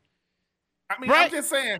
I mean, why would y'all want CC Sabathia kid? I don't know. Why you think? Are we serious right now? We need to this is the part, Kevin. That he really only got recruited because his dad's CC Sabathia. Yeah, at the end of the day, man, they got this dude named Andrew Jones. Kid, his kid name is Drew. He probably stinks. And the Andrew Jones. Yeah. Well, you know who that is, and you don't. Well, then you shouldn't be in baseball. You shouldn't be in a position to make decisions. Yeah. My favorite highlight of his was when they were playing a game this year, and the other team's fans were like, overrated. And the next pitch, it went 420 over the fence. It's like, listen. All I'm saying is, look, they say, hey man, that LeBron James kid is pretty good. You think? You think? What? He's not as tall as his daddy, and yeah. Look, I'm telling y'all, people. At the end of the day, if Carl Lewis' grandson is running track, I'm putting my money on Carl Lewis' grandson because I think he's going to be pretty fast. Yeah, sight unseen, probably all right. But no, If you said if they saw my kids out there, Ben, they'd probably go, look at his dad. Oh, good Lord, they're not going to be able to run. Oh, no. They're not going to be able to move. But then he go yard on him. Then he go yard on him and then hit him with that trot. Stir it up. Around the base. The trot from one of my kids, that's called sprinting. Listen. At the end of the day, we are not known for our. Can you get me 3 outs? We are not known for our speed. In my family. Listen. The reliever. Listen, if one of the Thomas sons is a reliever for the Braves, Kevin say my life is complete. I can't deal with this. I cannot deal coming out of that. Kevin, what would that feel like? Wow. Oh, look, I have nothing to do with that. Like that would all be. I would feel. Look, no, I'm serious. No, I'm serious. Like I've said that a bunch. It's like if it works, that they were blessed to be that somewhere down the road. Great. If not, that's fine too. I'm trying to be the guy that's like, have fun while you're doing it, son. And, of course, and man. I try my best to do that. But if he did, it would be to me. My son was at Peyton Manning's camp in Louisiana. I played against Peyton Manning for like 4 years. Never took it. My son took a picture with him and took a picture with Anthony Richardson. I mean, my son met Anthony Richardson before I did. Yeah. I mean, I'm just saying. But at the end of the day, I'm not going to be one of those parents either. Look, regardless of what I did, I don't care about it like that. I want my children to have fun. Listen, to you parents saying, listen, if your kid is 10 years old and say he got a zip on him like Peyton Manning, I'm going to slap the hell out of him. No, he do not. I don't want to hear that nonsense, man. Stop it. Because he's only good because he throw it like Peyton Manning. No. Archie is only good because his last name Manning. No, I mean, that's a whole nother discussion. I mean, you see kids at 10 years old, it's like, what you are, this, man, what you are at 10 is not what you are at 17. No. When puberty and hormones kick in, it's a different ball. And for those who don't understand, when I was a freshman in high school, I was like 5'9.5", 5'10". When I got back to school my sophomore year, I was 6'3". So it was meant to be at a certain point. I mean, and my mama told me one or two things: either go play sports or get a job. I will be trying out tomorrow. Practice starts at 12. We'll be there. Right. We got more to come. SEC Media Days next week. We're also leading you up to the Braves and the Nationals. Game 2 of 4 before we get to the All-Star break. It's 3 and Out on the Southern Pigskin Radio Network. Good to have you back here, 3 and Out on this Friday. Kevin Thomas and Ben Troop, glad you're making us a part of your day. Braves and Nationals coming up in just a little bit. But Ben, SEC Media Days next week. Obviously, Saban and Kirby Smart going to be top of mind. But who's doing more with less? I mean, those guys are getting the top recruiting classes. Jimbo Fisher getting a top recruiting class. And when I say doing more with less, I mean, obviously, there ain't many in the SEC doing with less. I mean, they're all doing more with more than most people get. But in the SEC, who's a guy you think is doing a good bit of overachieving, given kind of traditionally what they have to work with, how they're recruiting against their peers, et cetera? Eli Drinkwitz. I think when you think about a team like Missouri, Kevin, I mean, number one, they're nowhere near the SEC, nowhere near it. Number two, you really don't know what type of recruiting they're doing, because I think they're recruiting they got to recruit like Big 10 country, Big 12 country, kind of, when you look at kind of like, I mean, they used to be in the Big 12, so and then they're kind of like in Big 10 country as far as like location.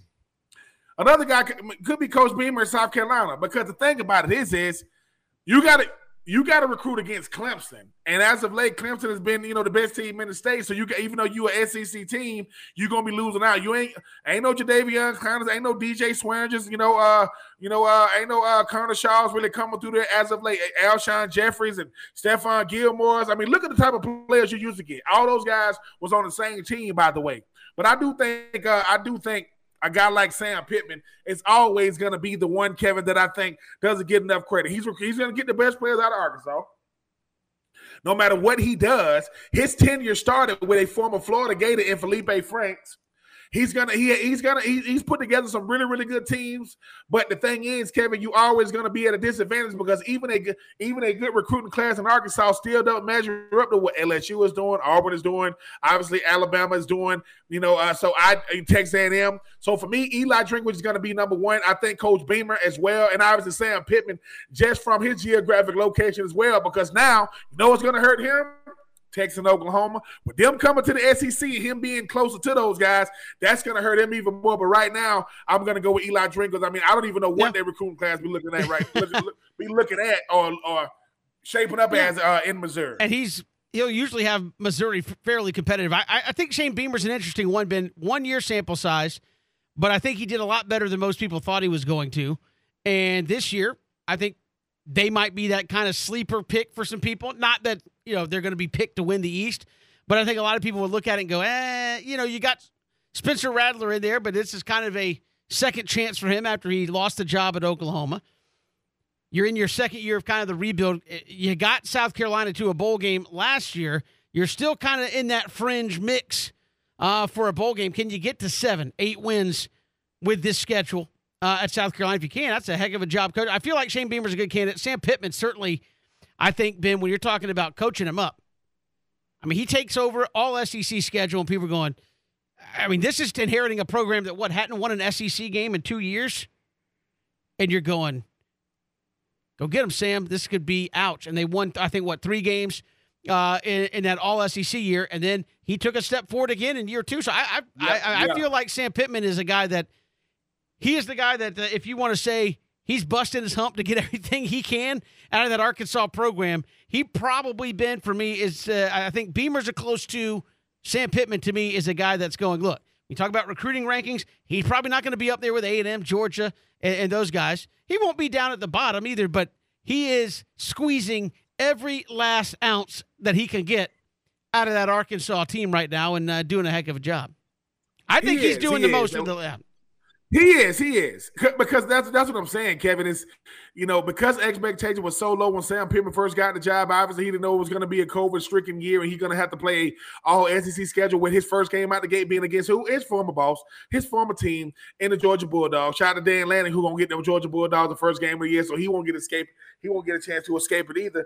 But, yeah, Sam Pittman does an incredible job. Like you say, Kevin, they always they judge you according to the company that you're around. They judge him according to Texas A&M, LSU, Auburn, Alabama. I don't think that's fair because if he is, quote, the bottom tier teams, because even bottom tier, I think he's done a better job than Coach Leach has done at Mississippi State, right? But it's always going to be because if Arkansas falls off a cliff, that's what everybody expected them to do from the jump. But because they haven't, like they're nowhere near no cliff. Arkansas has been incredible. So yeah, Sam Pittman, because of location, because of he's in the hardest division and conference in the country, and I don't think we give him enough credit for what he's been able to do since he's taken over. Because Kevin, I know we be talking about Jimbo Fisher and what happened this year. Depending on what he does as far as like at a hot seat, we'll see what happens with a guy like Sam Pittman, who's been getting it done from the jump. Yeah, look, I think he's going to be an interesting guy to hear from next week at SEC Media Days, too, because you're in an absolute tough division. I mean, you got Jimbo sucking up all the oxygen that Nick Saban doesn't suck up, right? I mean, he's like, Nick Saban takes all the oxygen out of the room, Jimbo sucks up pretty much what's left, and then now Brian Kelly's over there going, let me just take what's left. And Arkansas, by the way, Arkansas and Ole Miss and Mississippi State, y'all are still out there, to go, too. So you kind of forget about him on some level, but he has done a tremendous job. I'm interested to hear what he has to say coming up there next week. Is certainly the SEC is going to be front and center. We saw the Big 12. Mike Gundy wasn't pulling any punches on Texas, Oklahoma, and leaving. He said, look, we're in a better spot now. We got 4 teams coming in. I think the Big 12 is attractive to people. There's a lot of people that think they might be the most attractive conference outside the Big 10 and the SEC right now, and saying, look, if Oklahoma and Texas are leaving, why are they in the meetings? Why are they in our planning meetings? They're not. They're out the door. They don't need to be here. And I think you're going to get different questions for SEC folks like, hey, you excited about them coming in? Any chance they're going to come in sooner? And at some point, maybe not this year, but Jimbo and Sam Pittman are going to get these. So Texas and Oklahoma coming in, how does that affect recruiting? Because now those schools who traditionally recruit pretty well can also say, we play in the SEC. We're going to play at a high level. They put dudes in the NFL like no other. We're going to play at NFL talent every week. How does that affect their recruiting? So, again, I think you're going to see some of those questions along that line there at SEC Media Days next week for those teams that are going to be affected specifically by Texas and Oklahoma down the road. Kevin, it's gonna be interesting to see. I think sometimes too, when people don't understand how big of a dynamic shift the 2 biggest brands in the country, definitely the 2 biggest brands coming from the Big 12 is going to reshape things when they get over here because they're going to affect recruiting. Texas and Oklahoma can recruit. It's never ever been about the talent on the field. It's always been about the end result, especially when you start talking about that team coming out of Austin. But yes, Kevin, there's going to be a lot of questions to be answered at SEC Media Days. Greg Sankey, Brian Kelly, Nick Saban, Jimbo Fisher, Kirby Smart, Billy Napier. It's going to be star-studded, but it's going to be about the quarterbacks. It's going to be about, the two teams, in the top two teams in the country, in the East and the West, and the SEC coming in wearing that bling. But it's going to be interesting to see. But, yes, for those of you who don't think it's going to be a dynamic shift when Texas and Oklahoma come to the SEC, you are sadly mistaken. Looking forward to it. Next week, we'll, of course, have full coverage for you. Our own Christian Gokel going to be there on site at SEC Media Days. We'll get some the very latest there from Atlanta next week as the college football world ascends. And it kind of feels that way at SEC Media. Ben, you and I, we've been to both. SEC and ACC Media Days. ACC Media Days, the spread might be a little better at the ACC, but there ain't nearly the amount of people there that are at the SEC Media Days. Back up. You get either credential. Yeah. It's so SEC Media Days. It's just something different. You don't see that at other places around college athletics like you do there, and it's going to be fun to follow that circus coming up next week. We got more to come on the flip side and getting you ready for the Braves and the Nationals. Of course, over this weekend, we finish up the mythical first half. We're already past the halfway point, but we finish up the first half, quote unquote, of the MLB season. Braves trying to finish on a high note. And then when we come back on Monday, it will be All-Star break. And we'll be talking about Acuna trying to muscle up there against the polar bear and Pete Alonso. But we'll get to that. We'll get you ready for Braves and Washington Nationals when we come back. It's 3 and Out on the Southern Pigskin Radio Network. All-Star Week about to be upon us. Braves got a little business to take care of. Before we get to that point, they've got 3 more against the Washington Nationals. Last night, Braves get it done 5-4. Michael Harris, man. Ben, we talk about him every stinking day on this show. I'm not even mad about it either. But we talk about him every single day. And every day, the kid just continues to amaze. Again, I think he's hit more homers now than he has at any other minor league level of baseball.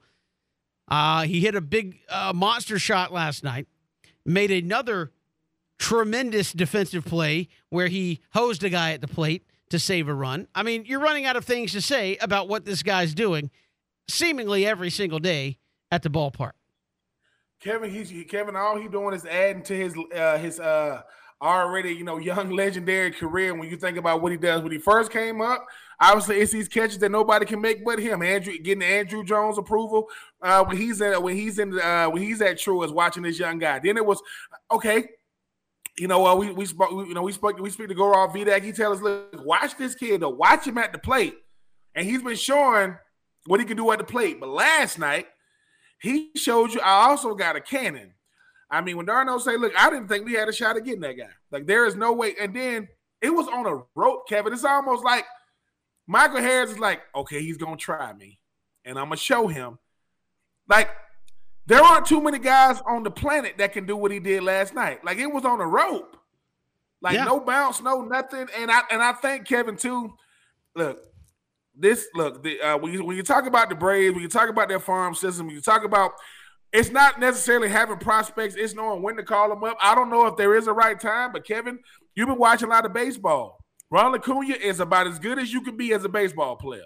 Michael Harris is about as good as you can be as a freaking center fielder, and he's only getting better. And he's the youngest player in the bigs doing what he's doing.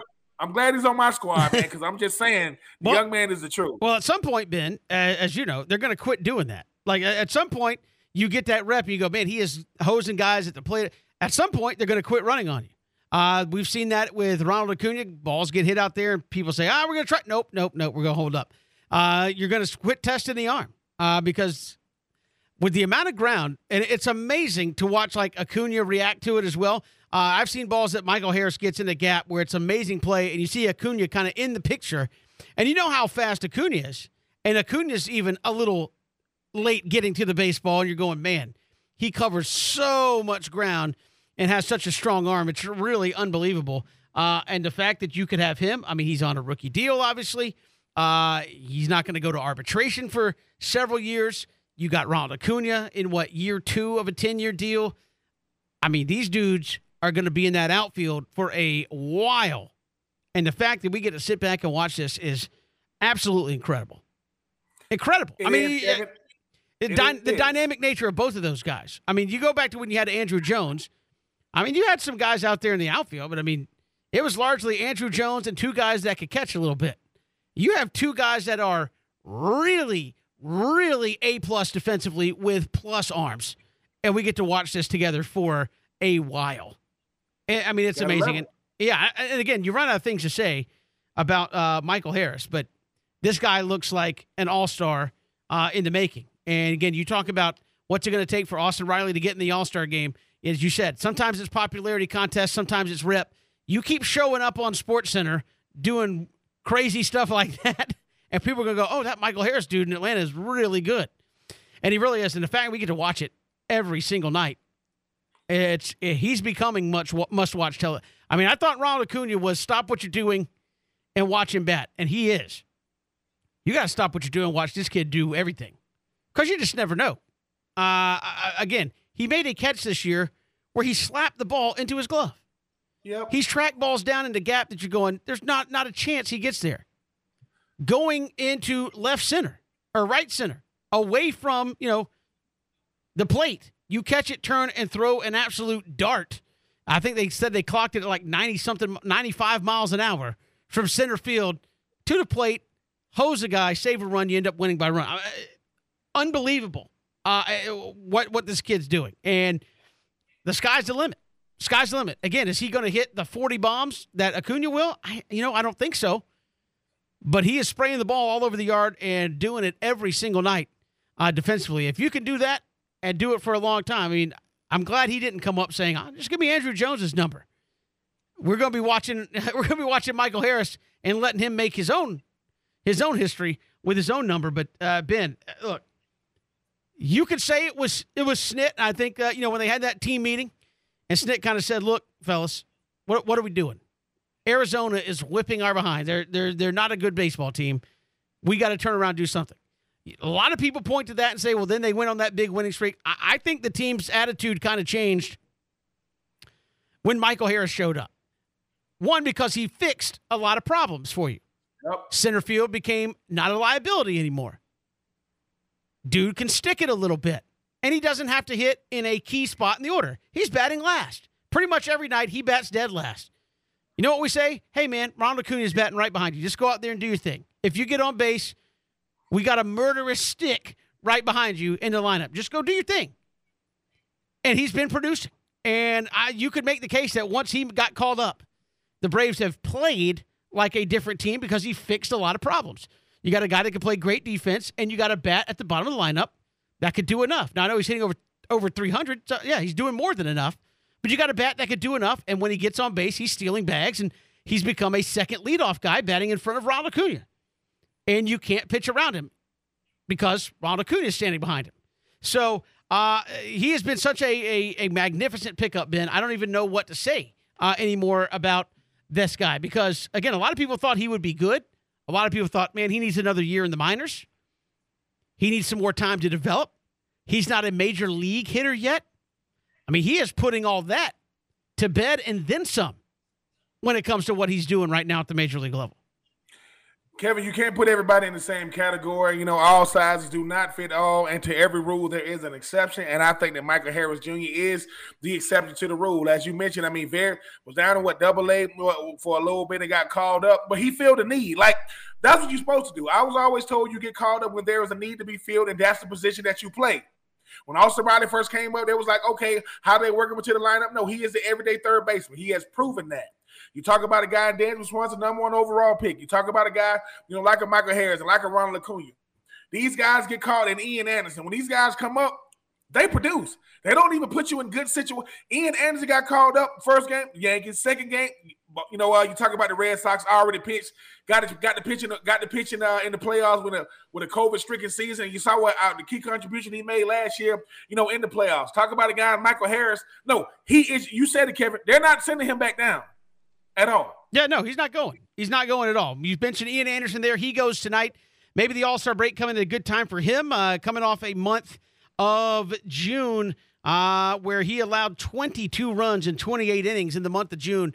did not pitch great, has pitched a little better in the month of July, but finish it up strong tonight against the Nats, and then you get 4 days to rest up and come back, and really more than that because he'll be, the third or fourth guy, so he'll get almost a full week of rest before he has to go out there and do it again. He goes against Patrick Corbin, who's 4-11, ERA up near 6. So the Braves, hopefully with a chance to throw on some more. Mets have got rained out tonight, so a win tonight. Braves are down to 2 back in the National League East. You're in a good shape heading into the All-Star break. We will see you on Monday. It's SEC Media Days. It's the All-Star break. So much to get to. You want to be right here with us. 3 and Out on ESPN Radio, the ESPN app, ESPNCoastal.com. Braves and Nationals coming up next.